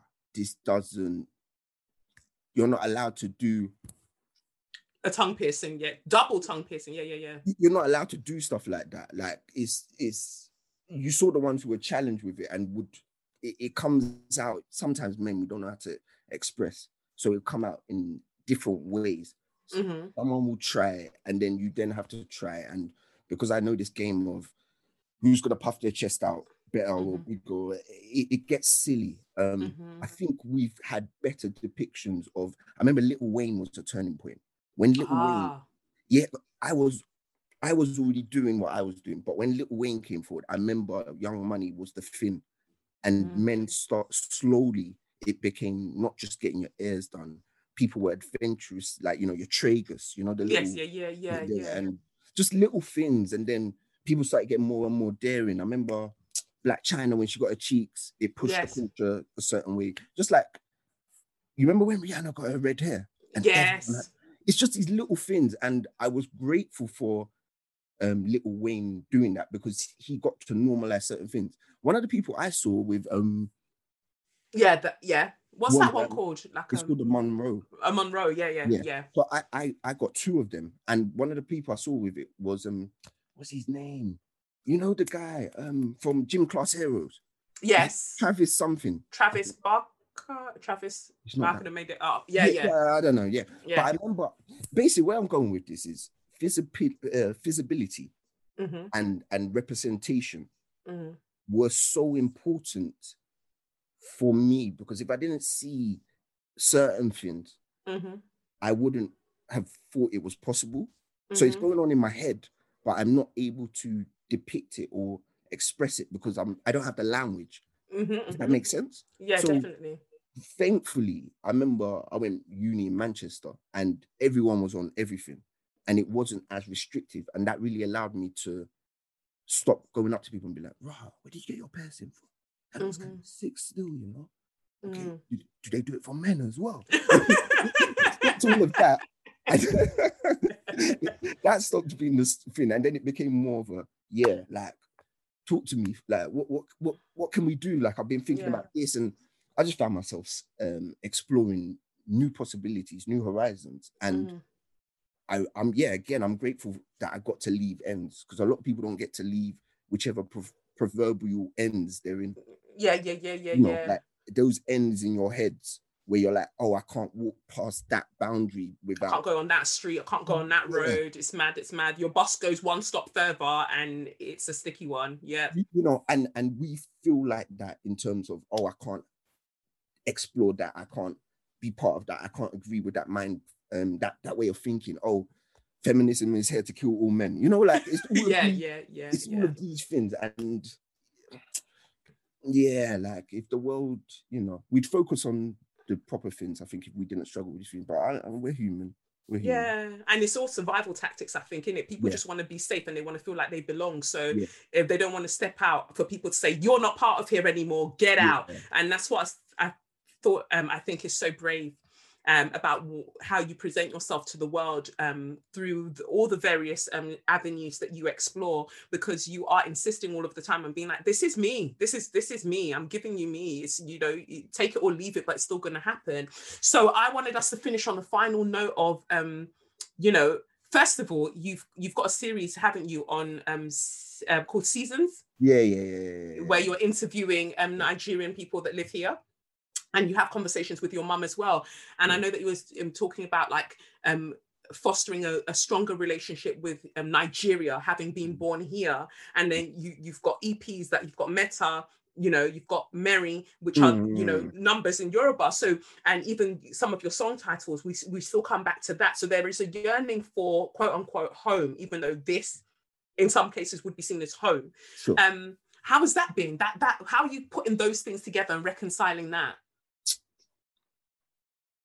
You just have to be practical about it. Like, it's the clubhouse rooms you're in, it's the friends you're keeping, it's the programs you're watching, it's the YouTube channels you're subscribing to, it's the conversations you want to be in and around. Certain things you're going to ask me, I don't know who played football yesterday, and I don't care, and I don't want to, and I don't have that space in my head. But if you kick the ball in front of me, we'll get down today. Yeah, you know what I mean? So yes. it's just trying to be intentional, and sometimes someone's gonna kick a ball in front of you, you're gonna get caught up. But with Seasons, it was just like, yeah, I've done other things. I'd love to try this out. Actual sit down with other creatives, other Nigerians, people from the diaspora. You know, I was really inspired by people who've recorded their parents and had conversations and found more out about their parents' experiences and why they'd migrated, and hearing people going on them journeys with their parents. I was like, me and my mum always have bands. We're always chatting. I'm gonna record her. Simple. I did it. I didn't tell her. Someone snitched. I don't know who did it. My mum was like, hey, so you're recording me. So I had to get her to actually say, look, mum, let's actually sit down and do it properly. And she obliged me, and it's been amazing. She's taught me so much. I'm so sorry. You're gonna have to cut this bit out. Someone just messaged me something. Okay, we'll cut this. We'll cut this. We'll cut this. I'll remember it. I'll remember it. Oh, I'm so sorry. Yeah, but I'm very grateful that I still have the opportunity to talk to my mum and find out these stories. I'm grateful. I'm gonna loop my dad in now as well. Good, yeah. And I want to find out where I'm coming from. I want to find out the stories that, you know, someone told me something, where I'm gonna be like, don't just throw that to the wind like it's something. Yeah. That's so meaningful. I'm inspired by that. That makes me feel like, so my whole room is full of, I don't know if you can see. There's lots of plants. Yeah. So they're everywhere. My point being, my dad told me his family were farmers. Who knows how that inspired me to have more than 100 plants in my house. Wow, you know what I mean? Yeah. So I really believe in exploring what everybody's stories are, learning from them, sharing them to the rest of the world, and inspiring others to take little nuggets. You know, if I've been inspired, if I've learned from others, if visibility matters so much to me, representation matters so much to me, let's find out what the Black, British, Nigerian like narrative is about. Let's find out, and let's allow the ones coming, like the next generation, to literally be like, boom, I'm gonna be Joshua, and do the boxing. I'm gonna be, forgive me, all of them. all of the people them. I'm gonna be them. But it's having that space for people to explore and be like, this is a Nigerian British identity, and look at how they're using it and look at what they're doing with it. So then finally, do you see beyond? Do you think beyond 2023? Once we get to 2023, what do you think about what that could hold? Yeah, I do. I would like to be So initially, it was supposed to be, I was going to get to 2023 and I was going to be like, you see all of this, it would be like there. Super Saiyan levels. Yeah. It would be all grey. I'd be levitating right now. My fingers, like Thanos, like click. Yes. That was the projection in my head. But the reality was, it's probably not going to be some big bang, just like it wasn't a big bang that necessarily ignited this. Mm-hmm. Seeing that 7 years later, I'm able to articulate that, it will probably just be like, well done for just being intentional 10 years ago, and look at where you are now. Oh yeah, you've got another 10 years in Jesus' name. You've got another 20 years, you've got another 30 years, and just possibly continue. I mean, there are things I would definitely like, but some of them are keeping close to my chest. Yeah. But yeah, I've got Nige on my head, like fully on my head, and I'm. I've done so hard in not mentioning COVID. I've done so hard. But yeah. the panoramic will be gone. But it's not. Anyways, it's not going nowhere. Right. So I keep telling these lot on the podcast, I'm like, fam, it's how we navigate around it, because Rona, it's like, I'm saying now, what you doing about that? It's managing it and being intentional, as you say, and thinking about things on a community level, because the way we make it through this is together, and going from there. But thank you so much, Alexander. Thank you for blessing me with your presence. And come on, Seasons. Of course, I'm ready. When you heard that, I always do this. You lot, when you want to do an interview with me, hey, I'll just slip it in. Can't see problem. At all. No, I'll definitely come on to Seasons. But yes. So I hope you enjoyed that with the baby boy that is Alex, and just and I hope that you check out his music as well. It's really cool, just really mellow vibes, and it's just, I love it for my black men. I love that they are exploring boundaries outside of what they're told is quintessentially masculine, and just living their life, just living their best life, and creating the music and the things that kind of speaks to them, and doing great work in the community as well, and working with young people and those who are like marginalized and stuff as well. Yeah, it's all great stuff. Anyway, before we move on to So You Mad, just going to big up our second show sponsor this week, who are ExpressVPN. So, a few decades ago, private citizens used to be largely that, private. But then Andy Warhol did say that everybody's going to have like their few minutes of fame. Anyway, what's changed? The internet's changed all of that. Think about everything you've browsed, searched for, or watched, or tweeted. I know about that. Now imagine all of that data being crawled through, collected and aggregated by third parties into a permanent public record. Your record. Having your private life exposed for others to see was once something only celebrities had to worry about. But in an era where everyone is online, everyone is a public figure, to keep my data private when I go online, I turn on ExpressVPN. Did you know that there are hundreds of data brokers out there whose sole business is to buy and sell your data? The worst part is that they don't have to tell you who they're selling it to or get your consent. One of these data points is your IP address. Data harvesters use your IP to uniquely identify you and your location. But with ExpressVPN, my connection gets routed through an encrypted server and my IP address is masked. Every time I turn ExpressVPN on, I'm given a random IP address shared by other ExpressVPN customers. That makes it more difficult for third parties to identify me and harvest my data. And the best part is how easy ExpressVPN is to use. So no matter what device you're on, phone, laptop or smart TV, all you have to do is tap one button to get protected. So if, like me, you can't stand the prick stem, you believe that your data is your business, secure yourself with the #1 rated VPN on the market.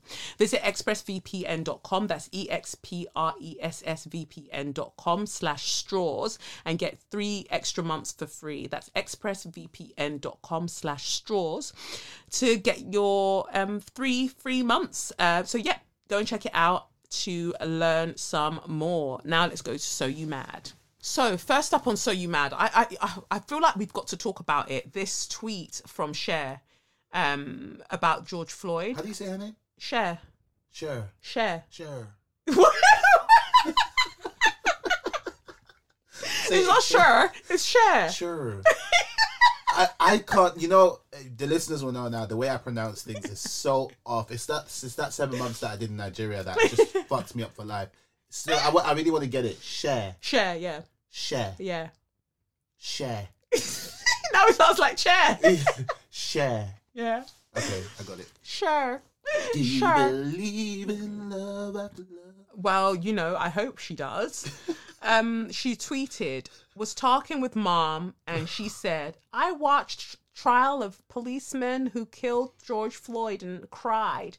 I said, Mom, I know this is going to sound crazy, but I kept thinking maybe if I'd been there, I could have helped. Sad face. Wait, hold on. What mum is she talking about? I swear Cher's like 80. No, I don't know if she's 80. Can we just quickly Google her? Okay, yeah, let's check. But it's on her. But her mum can still be alive. Okay, but I'm just saying she's old though. Yeah, she must be like Kris Jenner's age. She's 74. Cher's 74. No, Cher is 74. Cher is 74. Yeah. And then she's still having conversations with her mum. Well, why wouldn't you want her to have conversations with her mum? Her mum only really needs to be like, 20 years older than her? Fine, so her mum's probably like 94. Yeah. Jeez, okay, fine, okay. Who knows? But I don't even know who sounds more delirious in that tweet. Is it Cher? Is it the mum? I don't know. They're both in old age, I don't know. But that's shocking to think that she's 74. So then when she came out with Do You Believe in Love? Yeah. That was over 20 years ago. So she was still old. No, that is actually crazy though. You have to admit that is crazy. Wow. But no, the tweet's mad. The tweet's mad. Okay, let's read the tweet again because I think people. What gets me is that she capitalizes in places, and I don't understand why she's doing that. I hate that so much. Why she's doing that? She says, was talking with mum, and she said, I watched trial of policemen who killed George Floyd, and I cried. I said, Mom, I know this is going to sound crazy, caps, but I kept thinking maybe if I'd been there, I could have helped. I don't even know where to start. What are we talking about? White saviorism? Are we talking about? I love that it now says at the bottom, this tweet has been deleted. I love that. I absolutely love that because when they catch the heat. But you know what's funny is that I don't think Cher. God, I don't think she. You guys know what I'm talking about. I don't think she is literally tweeting that a bit like Dionne Warwick. Yeah. They've got a handler. They've got someone that's tweeting that for them. Yeah. They obviously discuss it with this person. This person has to be significantly younger than them. Yeah. Right? Tech savvy. They're obviously discussing it with this person, and this person's like, yeah, no, sure, it's a good idea. But Dionne Warwick stresses that she's the one tweeting for herself. Oh, Dionne, stop. She's not tweeting for herself. Sorry. Okay.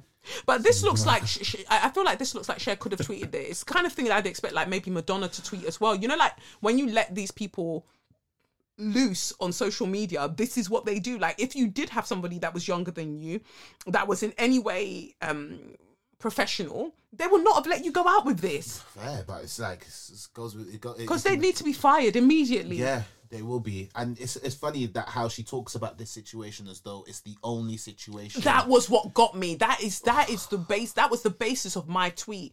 And I tweeted at her and I was just like, you must have believed in crack after love when you tweeted this because... You need to stop. Do you believe in crack after love? Because that has to be it. What is this? You need to leave these people because you're just too witty for them. And that's probably... No, you need to stop. Like, but...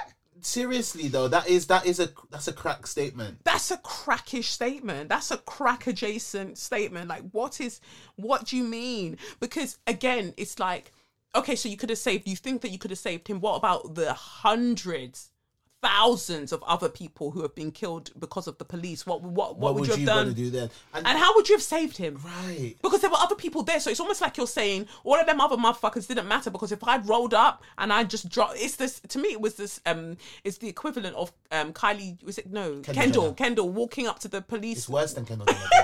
Walking up to them with Pepsi. Yeah. Like, you're going to solve all of this unrest with Pepsi. Yeah. And you were just going to solve it with what? With what? And it's even more infuriating, that tweet. I like look. Even with how shit the tweet is, I know obviously she didn't. She wouldn't have tweeted that with any sort. She of had malice. good intentions, Yes, and I feel like she hasn't really struck me as too mad. I may be wrong, but I've always really thought, had many mad moments I've in her always career. thought She's always just positively of her. Yeah, So when I so- saw that, that's why I wasn't too harsh, because I was just like, oh, it must be crack. You said you weren't too harsh. No, but I agree. I feel like I can be convinced, especially now that she's deleted it, that she tweeted it with good intentions. Yeah. However, one thing that I want to just highlight is that for the white people that say they don't understand racism, when you see tweets like that, actually you realize that they do. Yeah. Because when she tweeted that, she's tweeting that with the idea that nothing like that could ever happen to her, which is true. But no, but it could ever happen to her. But is she thinking of that? Because sometimes they know, but they don't know. She's probably thinking because of her celebrity status. She's not thinking fine. because of her white womanhood. Right. Ooh. So yeah, I think that's what it is. Like, she's tweeting from, because I'm a celeb and I'm Cher, I would have been able to do Just something. going down, walking but like not God. understanding the deeper conversation that it's also, as a white woman. Yeah, you would have been able. yes. And I actually think about that. I actually think to myself, like, if there was a white woman in the background literally screaming and shouting at him, Yeah. I feel like that would have been the only way. Or maybe I'm wrong, actually. No, but there were white people there. No, you're right. Maybe I'm wrong, because I don't know if you're actually engaging with the trial right now. No, I'm trying not to. I was watching the trial, a bit of the trial, and I don't even know why it needs a trial. Like, just because we saw the video. Like, so what do you... But, oh, God. Anyways, so they're doing the trial, right? And they're interviewing their sorry, oh, sorry. No, it's outside, They're interviewing the EMT Yes. team member or whatever. And she actually reports that when she came to the scene, she was literally screaming at him, like, what the fuck are you doing? Yeah. Like, what the actual fuck are you doing? So I get that. Actually, no, it was so much of a shock that even white people were like, no.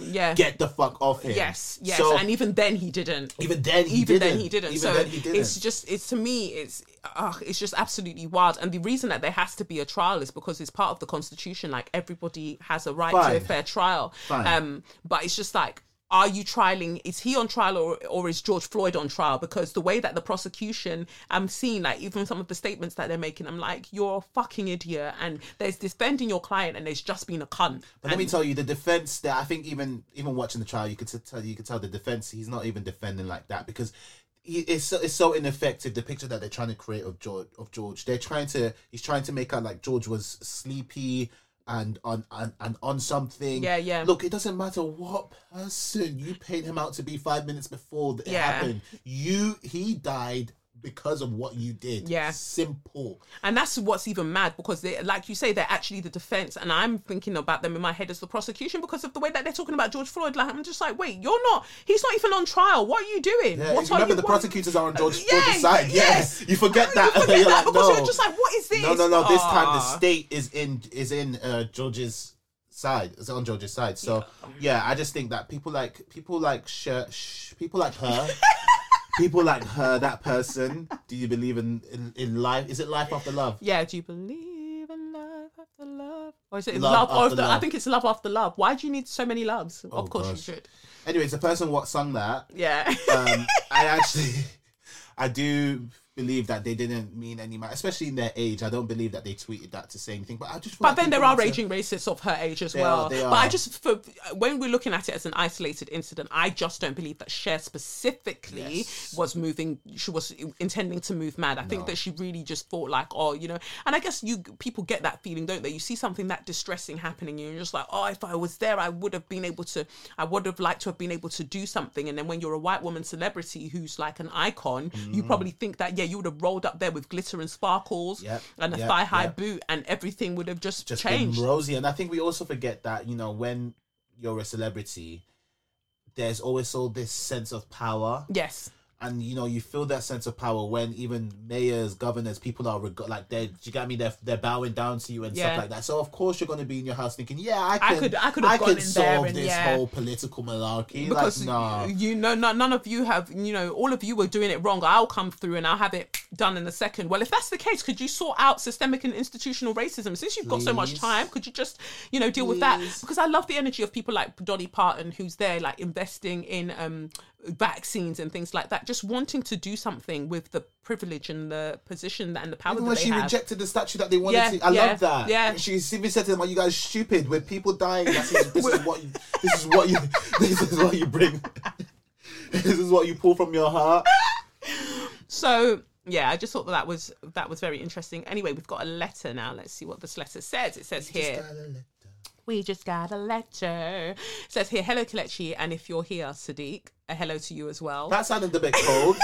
I don't know if it was how you said it or if it was how they wrote it. It was like, "Oh, hi." And Sadiq, if you're there as well, like, not there every other week, but every week. You've been consistent. Yeah. It says here, "I'm lucky enough to have gotten to a place where my older sister, the Ada, and I, the youngest, where we're old enough to accept that we grown, though some bad habits tend to creep in. So I love y'all's energy in the way a younger brother can. You be proud in getting songs wrong, Sadiq. That's the brand now. Because while I do cheer when you get them right, I'm here for you getting them wrong. It's the way." It's not wrong, it's vibes, but thank you. I'm following. I like you already. So my nomination for So You Mad is Prince William's receding hairlines. Prince William's receding hairlines designated PR team for trying to convince the world that Prince William, post diddling his wife's friend, is the sexiest bald man. Insert massive eye roll. Forgive me, where I exist, my easiest means of information is Twitter. It's really Facebook, but that hellscape isn't getting my soul for free, and I joined too early to have time to block and delete 1,000 friends for being Brexiters and trumpets. So I've abandoned the entire app. So on a random day, a Twitter day, apparently something that was trending was Prince William named as world's sexiest bald man, according to a new Google study. This is while Samuel L. Jackson is still alive and has played the role of Nick Fury of the Marvel Universe. Okay, sorry, I hate to stop you when you're reading, but Samuel L. Jackson's not a contender as well. I just want to say, let's not. I can make an argument about Prince William. I'm definitely with you, writer, person that has written in, but let's not make this let's between not go wild. Prince William and Samuel L. Jackson. I'm so sorry. Continue. Some dude with enough Twitter time, Dan Barker, broke down how Gojitsu, Google, and Ninjitsu was possible. It says here, that's quite a neat headline, as it makes it sound like the study is by Google when obviously it isn't. They back that up in the text with this note. This study was using Google. And that's interesting, isn't it? It says here, you can also see above the independent site that the report appeared in The Sun. That basically means they've cribbed the whole cribbed the whole article from The Sun and put a small spin on it. Okay. An article by The Sun was laundered by The Independent and passed off as genuine simply by searching on Google the keywords Prince William's and sexy, ignoring that Billy didn't start going bald till he started embodying Papa Charlie and Grandpa Phil, has been able to con people into believing that the Boldensaw, the Balding Windsor 21st century edition, is actually the world's sexiest bald man, reminded that Danny DeVito is still alive, and expect us to take that. Sorry, I'm so sorry. I am so sorry. Oh no. Wow. Okay, sorry, I'll just let you finish. Danny DeVito from Home Alone. Yeah. Is he Home Danny Alone? DeVito from Home Alone? Yeah, the bad guy from Home Alone. No, that was another guy, but Danny DeVito. Danny DeVito, short mustache. Don't play me, Danny DeVito. That was my childhood. Danny DeVito. And he also did the film with Arnold Schwarzenegger. That's when the one. They were pregnant. Yeah, I remember that one, but not him being in Home Alone. Let's make sure he's in Home Alone. Danny DeVito must have been in Home Alone. Sorry, guys. We really just stopped this letter. He must have been in Home Alone. DeVito, Home Alone. No. No. That was Joe Pesci. Oh God, really? Yeah, look, that was Joe Pesci. That's Danny DeVito there, because I knew that wasn't him. Wait, let me see. There. So, but what's the short guy that was in? There, that's Joe Pesci. That was in Home Alone. Okay, sorry, you're right. Yeah, okay. And that's Danny DeVito. Okay, fine. So, but he was in that pregnant one. Yes, and I love that one. Yeah, with Arnold Schwarzenegger. So yeah, let's get back to the lesson.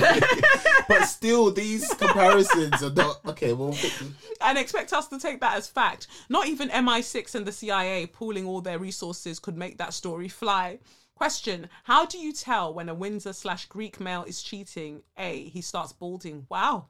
No, but seriously, Kelechi. Folks laid into this man so hard for his waywardness, combined baldness, that the royals needed a PR blitz to make his particular brand of balding sexy. Now, there ain't nothing wrong with being bald. My daddy was bald. His daddy was bald. Even got a brother who's bald. I ain't bald, but they all were. There is also nothing wrong with William as a sentient living being. He may have chosen to exemplify trash behaviour and been trash himself for his deflect Olympics, but we trying to be kumbaya in this situation. I also have no intention of being disappeared for chatting shit about a balding prince when we are watching democracies embrace more authoritarian behaviour. But we all know why he's balding. He did that shit. Anywho, may the divine forever guide your steps. I'm still making my way through that 3-hour plus episode with another one of my favourite presences. Be well, all the best, Anonymous. Oh, thank you, Anonymous. That was a really interesting letter. But let me just start from here, right? I want to talk about how there are, and I need you to help me guide me with the terms on this one. So when we announce people like Prince William as the sexiest bald man, when we announce Pippa Middleton as the sexiest bum, don't you feel like there is kind of like elements of like gaslighting, elements of like, I don't know, it has to be a bit racist, right? Because I grew up seeing bums. Yes.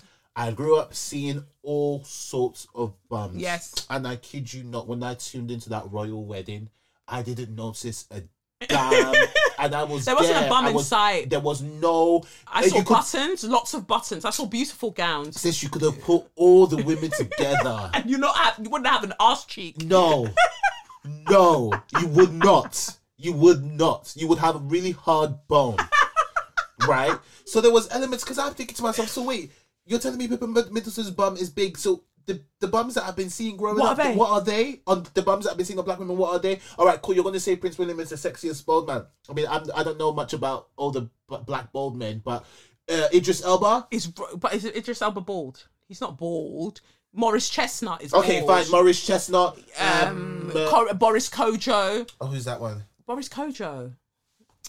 Yeah, Boris Kojo. He's another. He's an Criminal Minds. Yes. Is it Criminal Minds? Let's see, Boris Kojo. Criminal Minds? Because I know he does like lots of that's Boris Kojo. That's not Criminal Minds. Criminal Minds is another guy. Yeah. Tyson Beckford. Literally, you have options. Jimon Honsu, you have options, but Prince William? Do you believe in crack after love? Must be the crack. I don't. It's gaslighting. It really is. They're trying to convince you of something. And the thing is, he was very handsome when he had hair, when he was younger, when he wasn't moving mad. Well, we didn't know of his madness, but now, no, sorry, there is nothing you can do to convince us otherwise. Prince William is the sexiest bald man. But then, did you see the recent article where they're saying that what's her name, Kate Middleton, is the one that's bringing change to the royal family, and they put her picture and they made it look like Che Guevara. You're joking. No, I swear down. Oh God. Somebody that would have wanted to take out your entire royal family and dismantle that whole process. You've put her face there. And they also said that it was lawful for her to be at the march. Because it was work. But without a mask, it was work. Amongst all those people, it was work. Oh. It has to be crap. Last couple of months have been a really weird time, hasn't it? It's been a weird time, but it's been a time that's really, really accentuated, or no, rather exacerbated, the modes within which the media and these kind of the government kind of people go about trying to control the narrative and control what we think, because we're seeing it now, because they've been flopping, so we're seeing it very, very glaringly how they've been flopping. But there are other times that they've succeeded and they've been able to push a particular narrative, and we just believe it, and we just go with it. But it can't run any longer. Sorry. Yeah, and look, Anonymous wasn't helping with the Samuel L. Jackson and the Danny DeVito. As I'm thinking, come on, give us someone current. Like, come on. Not even the current that. Give us someone that men want to be like. Men, I've never heard someone say, oh gosh, I want to look like Samuel L. Jackson, or I want to look like Danny DeVito. No, sorry. No, what? that is not. Okay, fine. Boris Danny DeVito was Matilda, though. Yes. I should have said that first. But then that still doesn't make it. No, I mean, just like in terms of a reference, because that was his biggest. Yeah. Like, that's like, for me, that's his biggest. Back in the day, no, for you it was, but he's had bigger things, I guess. Well, I really like Danny DeVito, just being. Wasn't he? I probably made that up, but I swear he was Penguin in one of the Batman movies. Oh gosh, I wasn't. Probably made that up. Sorry if I'm just mixing white people up. I can't imagine them casting him in. But casting him as Penguin, of course. Penguin. Because he's little. Oh, is that what this character is? Yeah. Okay, so yeah, I'm a bit off. Out of touch. But anyway, cool. So let's get to let's get to Suck Your Mum, aka Straw of the Week, and we've got another letter, and this one is long, but it's necessary. It says here, it's titled, When You Have an Expense Account and the Best You Can Do is Primark and Some Messed Up Eyebrows. Dear Kelechi, I hope you and Sadiq are well. I regularly listen to your podcast each week as part of my morning run walk, because it's great to hear people giving insightful, unfiltered opinions about things that are important. Plus, you openly cuss out when it's called for. I have busted up laughing in my face mask on road, but that's because you're singing and destroying someone's life with your lyrics, and Sadiq gets the song title wrong. I'm sorry, it was Atomic Kitten last week, but you still had me in stitches. I almost drop-kicked my own flat screen a few nights ago when I watched Question Time and had to hear foolish MPs and journalists trying to dance around the question, is the British media racist? Like a bunch of middle-class Karens clutching their pearls and sputtering wayward, pointless points. My flat screen is too important for me to take out my anger, so I put words to use in this email. Needless to say, the pandemonium has made us all revise our day-to-day living and survival, whether it be personally within the home and family or within the wider community and government. We all knew Boris and co were not serious about running the country anywhere but into the ground, but now this is some master-level buffoonery. I needed to speak on Priti Patel's Home Office card spending for 2020, which has been released and has been received as expected with a shitstorm of criticism. Before we get to that, there's something people need to remember. In the immediate follow-up to any situation where Priti Patel is exposed as being a total bully or completely unqualified, Boris shows his ass, politically speaking, because I don't want to have nightmares about the real thing. She's literally a political human shield, and she's cool with it because she's clearly made some kind of profitable deal with the devil to take these hits. 24 to 48 hours after she's been made for some complaint, Boris is doing something just as shady. The reason why the card spending allegation bothers the hell out of me is because I used to work in finance. Looking at customer spending and receipts was part of the process, and you question everything. What always stands out are the excessive spending in everyday things. When you spend over £5,000 in Primark, it looks odd. When you spend £669 on cupcakes and then £2,000 on a diet consultant, it looks odd. When you spend over £2,000 on electric equipment in Albania during the final months before Brexit, it looks odd. And when you spend over $107,000 on PPE, allegedly, it looks super odd. Now, the last time anyone clocked Priti Patel's smug-looking features, she wasn't rocking Primani's finest, nor were her eyebrows looking like she'd queued up in one of the many Green Street eyebrow salons to fix her face. The defence might be that the expenses were accumulated by the department, but realistically, unless they were having a hand sanitizer wet and wild party on Fridays with a few thousand people, there's no way you would be able to store and use all those PPE supplies without eating up noticeable space. Unless I see legitimate receipts and a warehouse load of boxed hand sanitizers, I wouldn't buy these claims. The simplest conclusion is that this is a mass scale fraud. She's not the first fool in power to spend over other people's money to save her own. But the lowest ranking MP earns about £81,000 a year. Let's say Priti Patel is on around 100k per year before tax. Her take-home pay is about £66,641 and some change. She's still doing much better than most of the UK population by miles. The suspicion most people are considering is that she must have a business connection to most of the places she paid for services or purchases.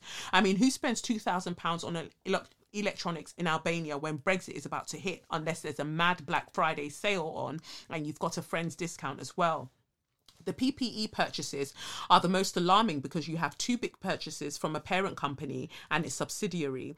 That's like spending £1 million on cotton balls. It's receipt padding, and the only reason for it is because you yourself benefit. So if Priti Patel has shares or owns these businesses, she's paid herself £107,000 plus £107,000 plus for services, and then I expect claim these funds to be reimbursed tax-free. If the claims were refused, then no harm done because she's still gotten £107,000 of public funds and it adds to her pot. If she's doing that each year for the next 4 years, she's just made hundreds of thousands more on top of her salary, which is subject to ridiculous pay increases as well. No 1% deals with these lot.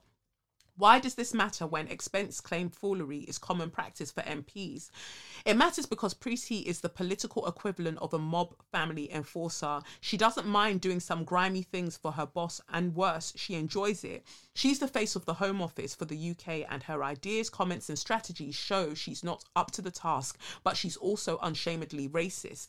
There will be no investigation into the spending. She will smile her usual fuck you all grin and then develop her new pathways to fast-tracking immigrants back to their home countries, most likely with Primark clothing as parting gifts. Another aspect of Brexit that's set to become dangerous to all migrants.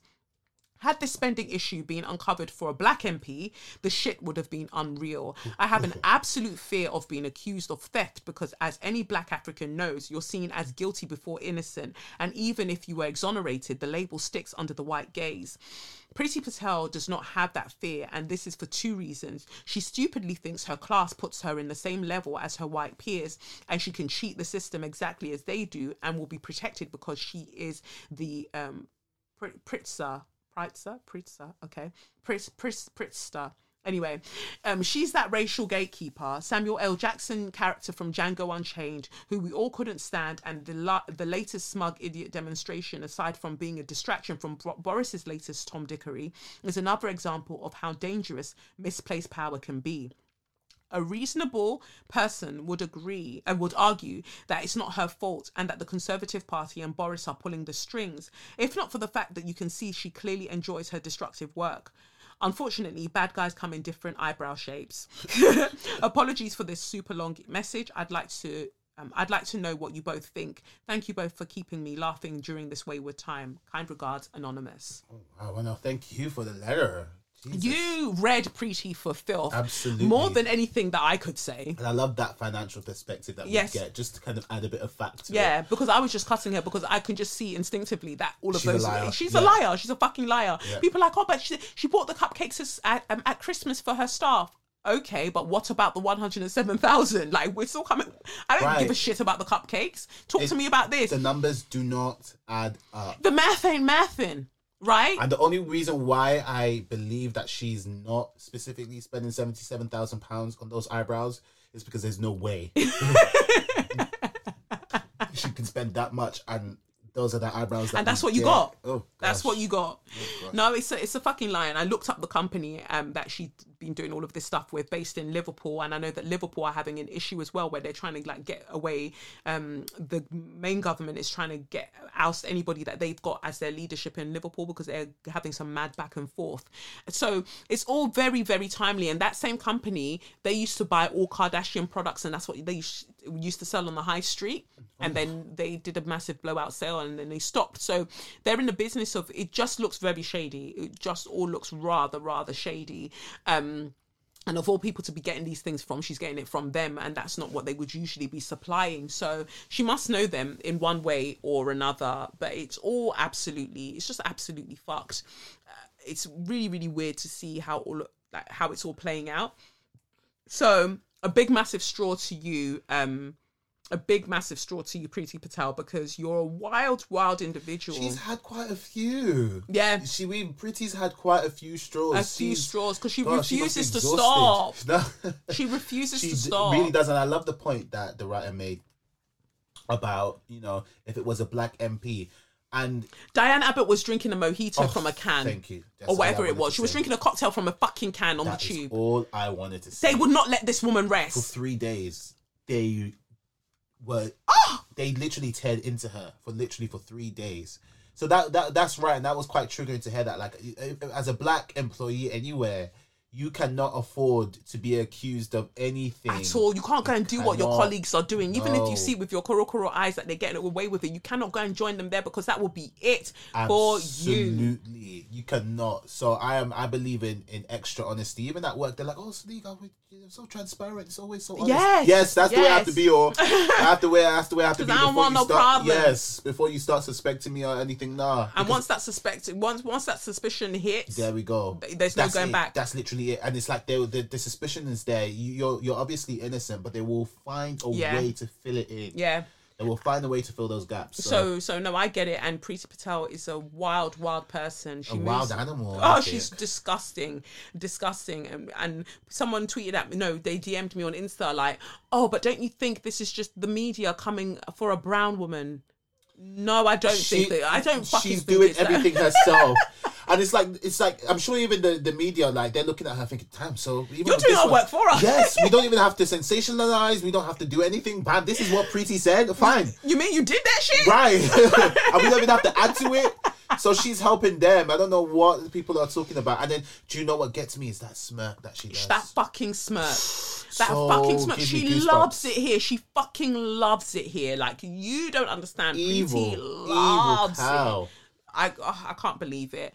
But yeah, another straw for Preeti to suck her mother with. You were going to give her 2 slaps on your chest. Yeah, but no. No way. Another straw for Preeti, because she's a wild individual.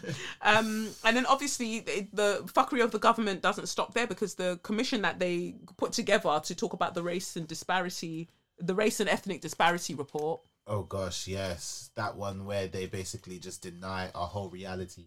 Okay, yeah. No, because I could hear... Sorry, we're talking, but I can hear some kind of, like, beeping outside, but hopefully you're not picking that up. Let me see. Or maybe it's very low for you. Maybe it's probably low for you. But we'll persist. We'll carry on. It's not like we haven't had, like, ice cream vans and the such... Or babies. ...happening. Your babies. Or Lev just screaming down the place. So, it is what it is, really. But yeah, the race and ethnicity or ethnic disparity report that Tony Sewell and all of his his coons put together, it's wild. It's what? They said that the UK is not structurally racist.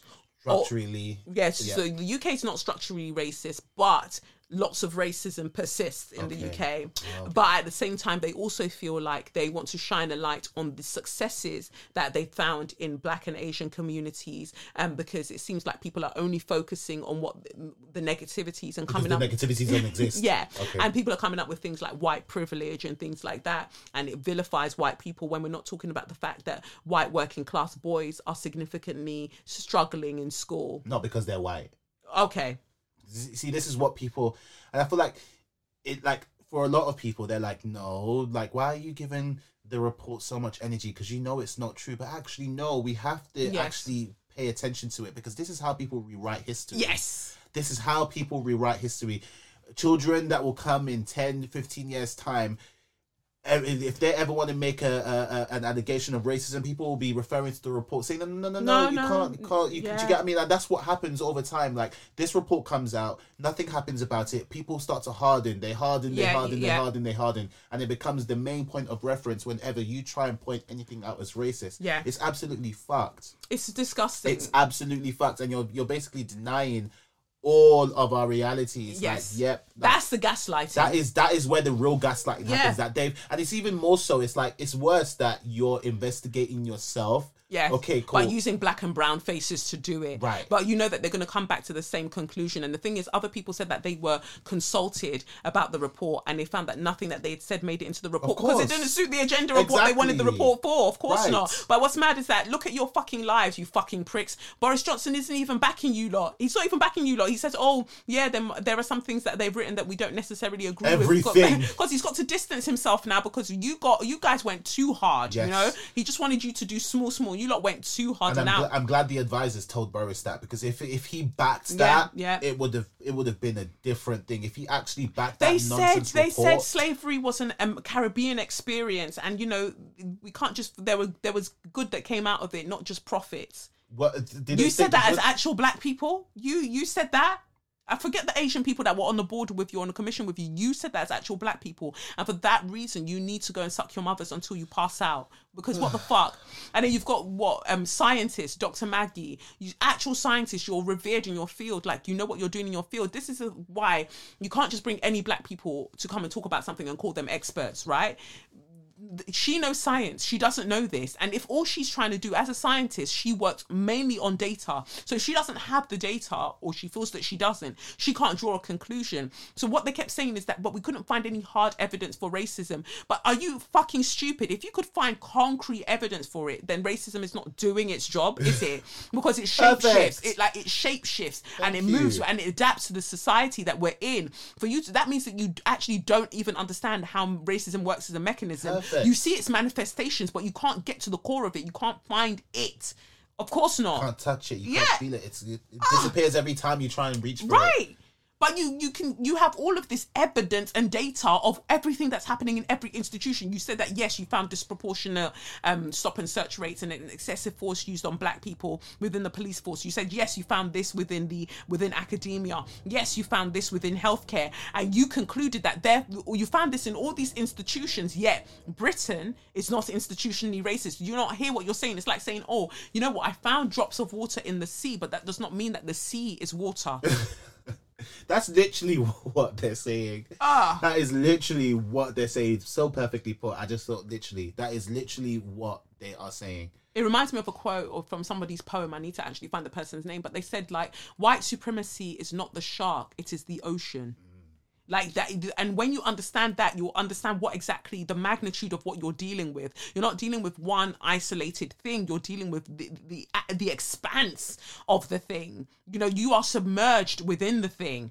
You know, so it's really, really odd that they did that. I expected it of Tony Sewell, but the fact that, you know, Dr. Maggie then came to come and add madness to it.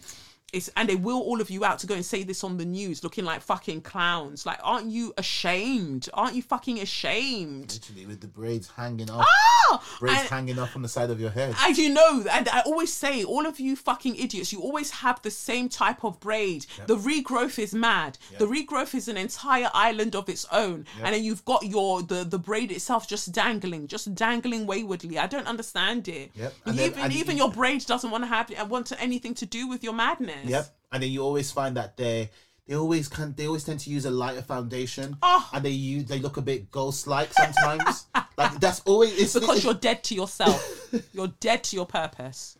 There you go. That's why you look like a ghost. It's a uniform at this point. Duppies. Oh god. But no, it's absolutely wild. And then what makes it worse and what's so embarrassing for all of you for coming up with that fucking stupid report is that then it's announced that a neo-Nazi was part of the police, like fully fledged neo-Nazi. It's not even a surprise. He's been trialed and he's the first confirmed one to, you know, and I think it's important to say the first confirmed one.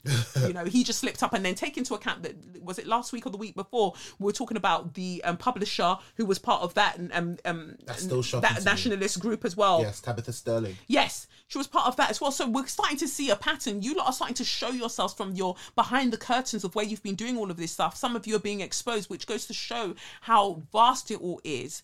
I'm not surprised that a neo-Nazi has worked undetected in the police force for absolute years. Of course, I'm not shocked because the institution supports his behaviour. So why would it show up straight away? Can you imagine in an era where we're seeing new racism, we're seeing literally new racist inventions, yes, you're going to come and deny its existence? Yeah. We're showing an AI, everything. Yes. Everything is telling us, but you all got together and said, you know what? I really want an OBE. I really want a knighthood. So let me come and lie for the Queen. And that's what you'll continue to do. Lie down there on the floor while they stomp on your head, you fool. Oof. Foolish behaviour. And, you know... Foolish behaviour. Oh, it's disgusting. It says here... about the actual neo-Nazi guy. It says here, a Met police officer has been convicted of being a member of a banned neo-Nazi terrorist organisation. Benjamin Hannam of Enfield, North London, was found guilty of membership of the banned right-wing extremist group National Action. He was also convicted of lying on his Met Police application and having terror documents detailing knife combat and making explosive devices. Hannam is the first British officer to be convicted of a terrorism offence. He was released on conditional bail ahead of sentencing on the 23rd of April. And I just think that's wild that you could let him out on bail knowing that he's part of this group. And you talked about explosives. If you knew that somebody who was browner than he is had been involved with explosives and knife combat and all of that stuff, would you release them on bail before their trial? I doubt you would. In hell. So even the terrorists get special treats when they're white. Yep. Absolutely mad. It says here, at the Old Bailey, Judge Anthony Leonard QC lifted a ban on reporting the case after the 22-year-old admitted possessing an indecent image of a child. So let's pause there. So he's also a paedophile as well? Yes. But wait there. So you would not have told us of this guy. You would not have told us the details of the case. It would have remained sealed if it hadn't been for the fact that actually he's also got indecent images of children.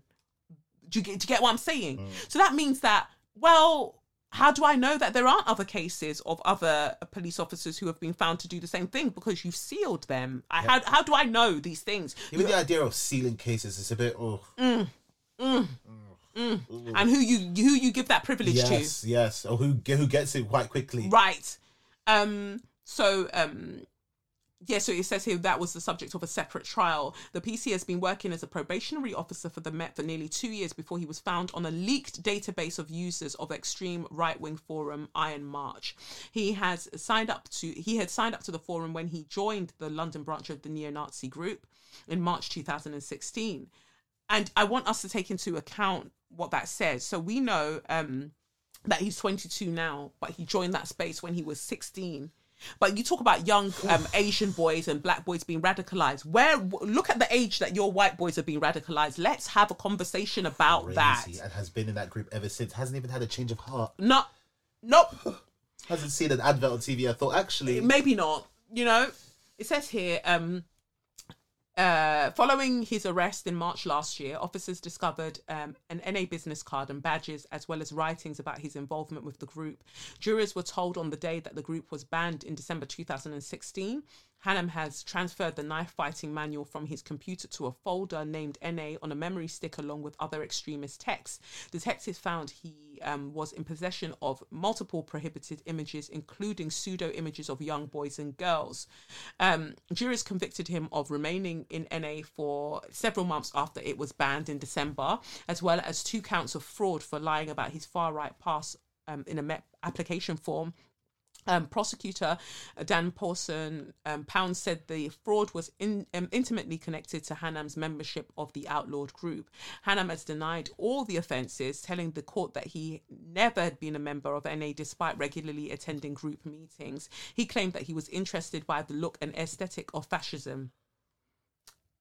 I'll just read that again in case you missed that. He says he claimed that he was interested by the look and aesthetic of fascism, but that he was not a racist and had actually challenged group members when they expressed such views. That's like Tabitha Sterling trying to convince us that she was trying to do the same as well. Girl, bye, get out of here. Wow. And that again brings me back to what we were saying about this stupid race and ethnic disparity report, that you've found incidents of racism, but the UK in and of itself is not racist, because look at that. Even somebody who's part of a fucking neo-Nazi group cannot see themselves as racist. Do you see what we mean about the way that it shifts? Because they think that their actions are isolated from the fact that this institution supports that. If the UK was truly not racist, then all of these racist incidents actually wouldn't happen with such frequency. They wouldn't, because then the institutions would be like, no, sorry, we don't fuck with this shit, and there'll be harsher sentences for anybody that tried that fuck shit. But what we're finding is the exact opposite, that the system actually supports these things happening. So yeah, I just said all of that to say that you're a fucking liar. It says here, the officer said that he had been desperate to impress an older NA organiser, and his association with the group ended before he began working for the Met. The court heard that Hanam was part of a successor version of the extremist group called whatever they're called, which was itself outlawed in September 2017. So you keep joining groups that keep getting outlawed. And so you're actively searching for more. Oh God. And that he appeared in its online video spray Yo, painting. this guy was a police officer. Yeah. Oh God, sorry, go on. It just hit me. It literally just hit me now. Like, damn. It's different to like when we're talking about a publisher, right? Yeah. Wow. Okay. Wow. And so then you wonder about the stop and search rates, but no, and that's a beautiful thing that you say that, because this is somebody that, and somebody tweeted it actually, that they was like, this is a police officer. This is a police officer in London, right? And so when we talk about stop and search rates and the disproportionality of it, won't he be contributing to it? In the black people that he goes to go and search. He be contributed to it. He's like half of the stats, so he probably will be like right. But then when Tony Stewart and his minions wrote that report, they said that yeah, we know that there might be disproportionate levels of stop and search and things like that for black people, and when it comes to incarceration and everything. But this isn't just because of what's happening with the police force. This is because they come from broken families. Oh, wow. Wow. So you need to understand how embarrassing it must be for them that this news story broke literally the next day, because white people have come with their actions to refute what you actually wrote in support of them. They've come to fuck up the base for you. Can you see your life? White people are like, huh? Are you serious? No, we meant that shit. No, I was going to do that anyway. That's the kind of person I am. Exactly. Oh my God. It says here he had joined the Met in 2018, and during his training was actually shown videos relating to the NA. So you were showing videos of your brethren. As part of the training? Yeah. To kind of show them that this is what we want to avoid. Oh, okay. It says here, he passed out early in 2019, but was identified on the neo-Nazi web forum by detectives. It can now be reported that soon after he joined the Met, Hanam was found to have committed gross misconduct after he was found using a young relative's travel card to use public transport for free. Oh, God. He was doing all sorts of petty crimes. What the hell? But it makes sense because he's 22 and he's a white boy. Yeah, I just keep forgetting those facts. Scotland Yard said it had reviewed Hanam's time in the Met and found no evidence his actions had been influenced by any extremist ideology. Oh. Okay, Scotland Yard, sure, girl, whatever you say, girl. Okay. Of course you would have found no evidence that of his actions being influenced by extremist ideology, because your entire institution is influence. It's based on extremist ideology. Actually, if you admitted one instance of it, it opens you up to a lot. Yes. And he's currently suspended from duty. Ooh. After the jury returned their verdict, the judge said Hanam had been convicted of serious offences and was being bailed as a courtesy. Funny who you give these courtesies to. Very funny. And they says here, Benjamin Hanam would not have had a job as a probationary police constable if he told the truth about his membership of a banned far-right group. Exactly, which is why them lot aren't telling you. You know, he told you. And which is why it's very easy to lie about it. Okay, then. Are they even, is it, it's probably like a checkbox question. Yes, literally. So it's wild. It reminds me of The Watchmen when you haven't watched it yet. But I watched one episode. Yeah, but The Watchmen, there's a scene where the guy, the mirror face guy, he does this thing where he takes suspected extremists, he takes them into a room and he plays them all these imagery, and he just plays it constantly, and they sit in the room and the whole time they're watching it and they're like, what the fuck is this? Let me out! What the fuck is this shit? Let me out! And then when they finish, he's watching them in another room. And then when they finish, he's just like, yeah, they did that shit. And then they lock them up and then they're like, oh, how are you doing that? He's like, because the racist images, because we'll flash normal images and then we'll flash some really kind of like really distressing images of what racists have done throughout history. If their pupils dilate, I know that they're loving that shit. So the likelihood is that. Yes. Is that a real? So that's in the just the thing in the Watchmen thing. Okay. Yeah, and I loved that because I just thought this is it. If before you go and start getting these police officers in, maybe you need to do some kind of experiment like that, where you put them in the room and you show them all of these things and see what happens with their heart rate and their brain activity and all of that stuff. And you're like, no, sorry, you can't. If you're truly wanting to change the police, but you wouldn't, because even the laws that the police are enforcing, they're racist in and of itself. So the entire thing is fucked, is what we're saying here. But yeah, you and your group Benjamin, you can go fuck yourself, yeah? Oh wow, so they're not even sucking themselves, they're fucking Yeah, themselves. you can go fuck yourself. Yes, You can go fuck yourself, you absolute cunt. You absolute prick. You and your entire group that you're part of, you can all go die. Please. Yeah, that's disgusting behaviour. It's horrible stuff. And then finally, again, I guess another straw to the police as a whole, because this whole case with Richard Okoroweye, that's the young boy that went missing, the way that the police just did not show his mum the support that was necessary still blows my mind. Absolutely blows my mind. Like, the fact that we had to get together as a community to be like, why are the police not looking for this boy? Why are they not investigating this? The police actually said to his mum, they said, if you don't know where he is, then how would we? Like, what the hell? What does that mean? What does that mean? And this is a 22? Yep. 22-year-old boy? No, that Richard. Yeah, how old is Richard? Let me see. Richard is in his 20s. I thought he was in his teens. But I could be wrong. We got time to be sure about that. Yeah, so I'm going to check. But it's just absolutely like mind-blowing to me that a mother has reported that her son has gone missing, and what you are saying is that, well, girl, I don't know. If you don't know, find him, how are we supposed he's to know? 19. He's 19. Okay, I'm sorry. Yeah. And it's not just that he's 19. He's 19 and also has sickle cell. Right. So he could have a crisis. He could have had anything happen to him. Anything could have happened, and we don't know. But they want to be looking for Madeleine McCann. Let me tell you this. Until Richard is found, I swear to you, I do not want to see any updates on any Madeleine McCann stuff. We've got new leads. Every time you're getting new leads on Madeleine, when we already know what happened to her, ask her parents. Please. But the Richard thing has been bugging me, though. Because it's like his age, all the factors. I'm just like, Richard, where are you? Like, where is he? Yeah. Like, seriously, where is this boy? And then we've seen him. Well, the last time we saw a picture of him, where was that? They said, was he in East somewhere? East London, or I thought it was Essex. Yeah, Essex somewhere. Right. And then they said like he took a taxi, or what did he take? I think that was the last. That was yeah. The last It says here, Richard Okoroweye, police appealed to missing student to get in touch. Police have directly appealed to missing student to get in touch as a search of a forest near where he was last seen enters the third day. Richard has not been seen by his family since 22nd of March, when he left his home in the Ladbroke Grove area. The 19-year-old, who has sickle cell disease, took a taxi to Loughton, Essex.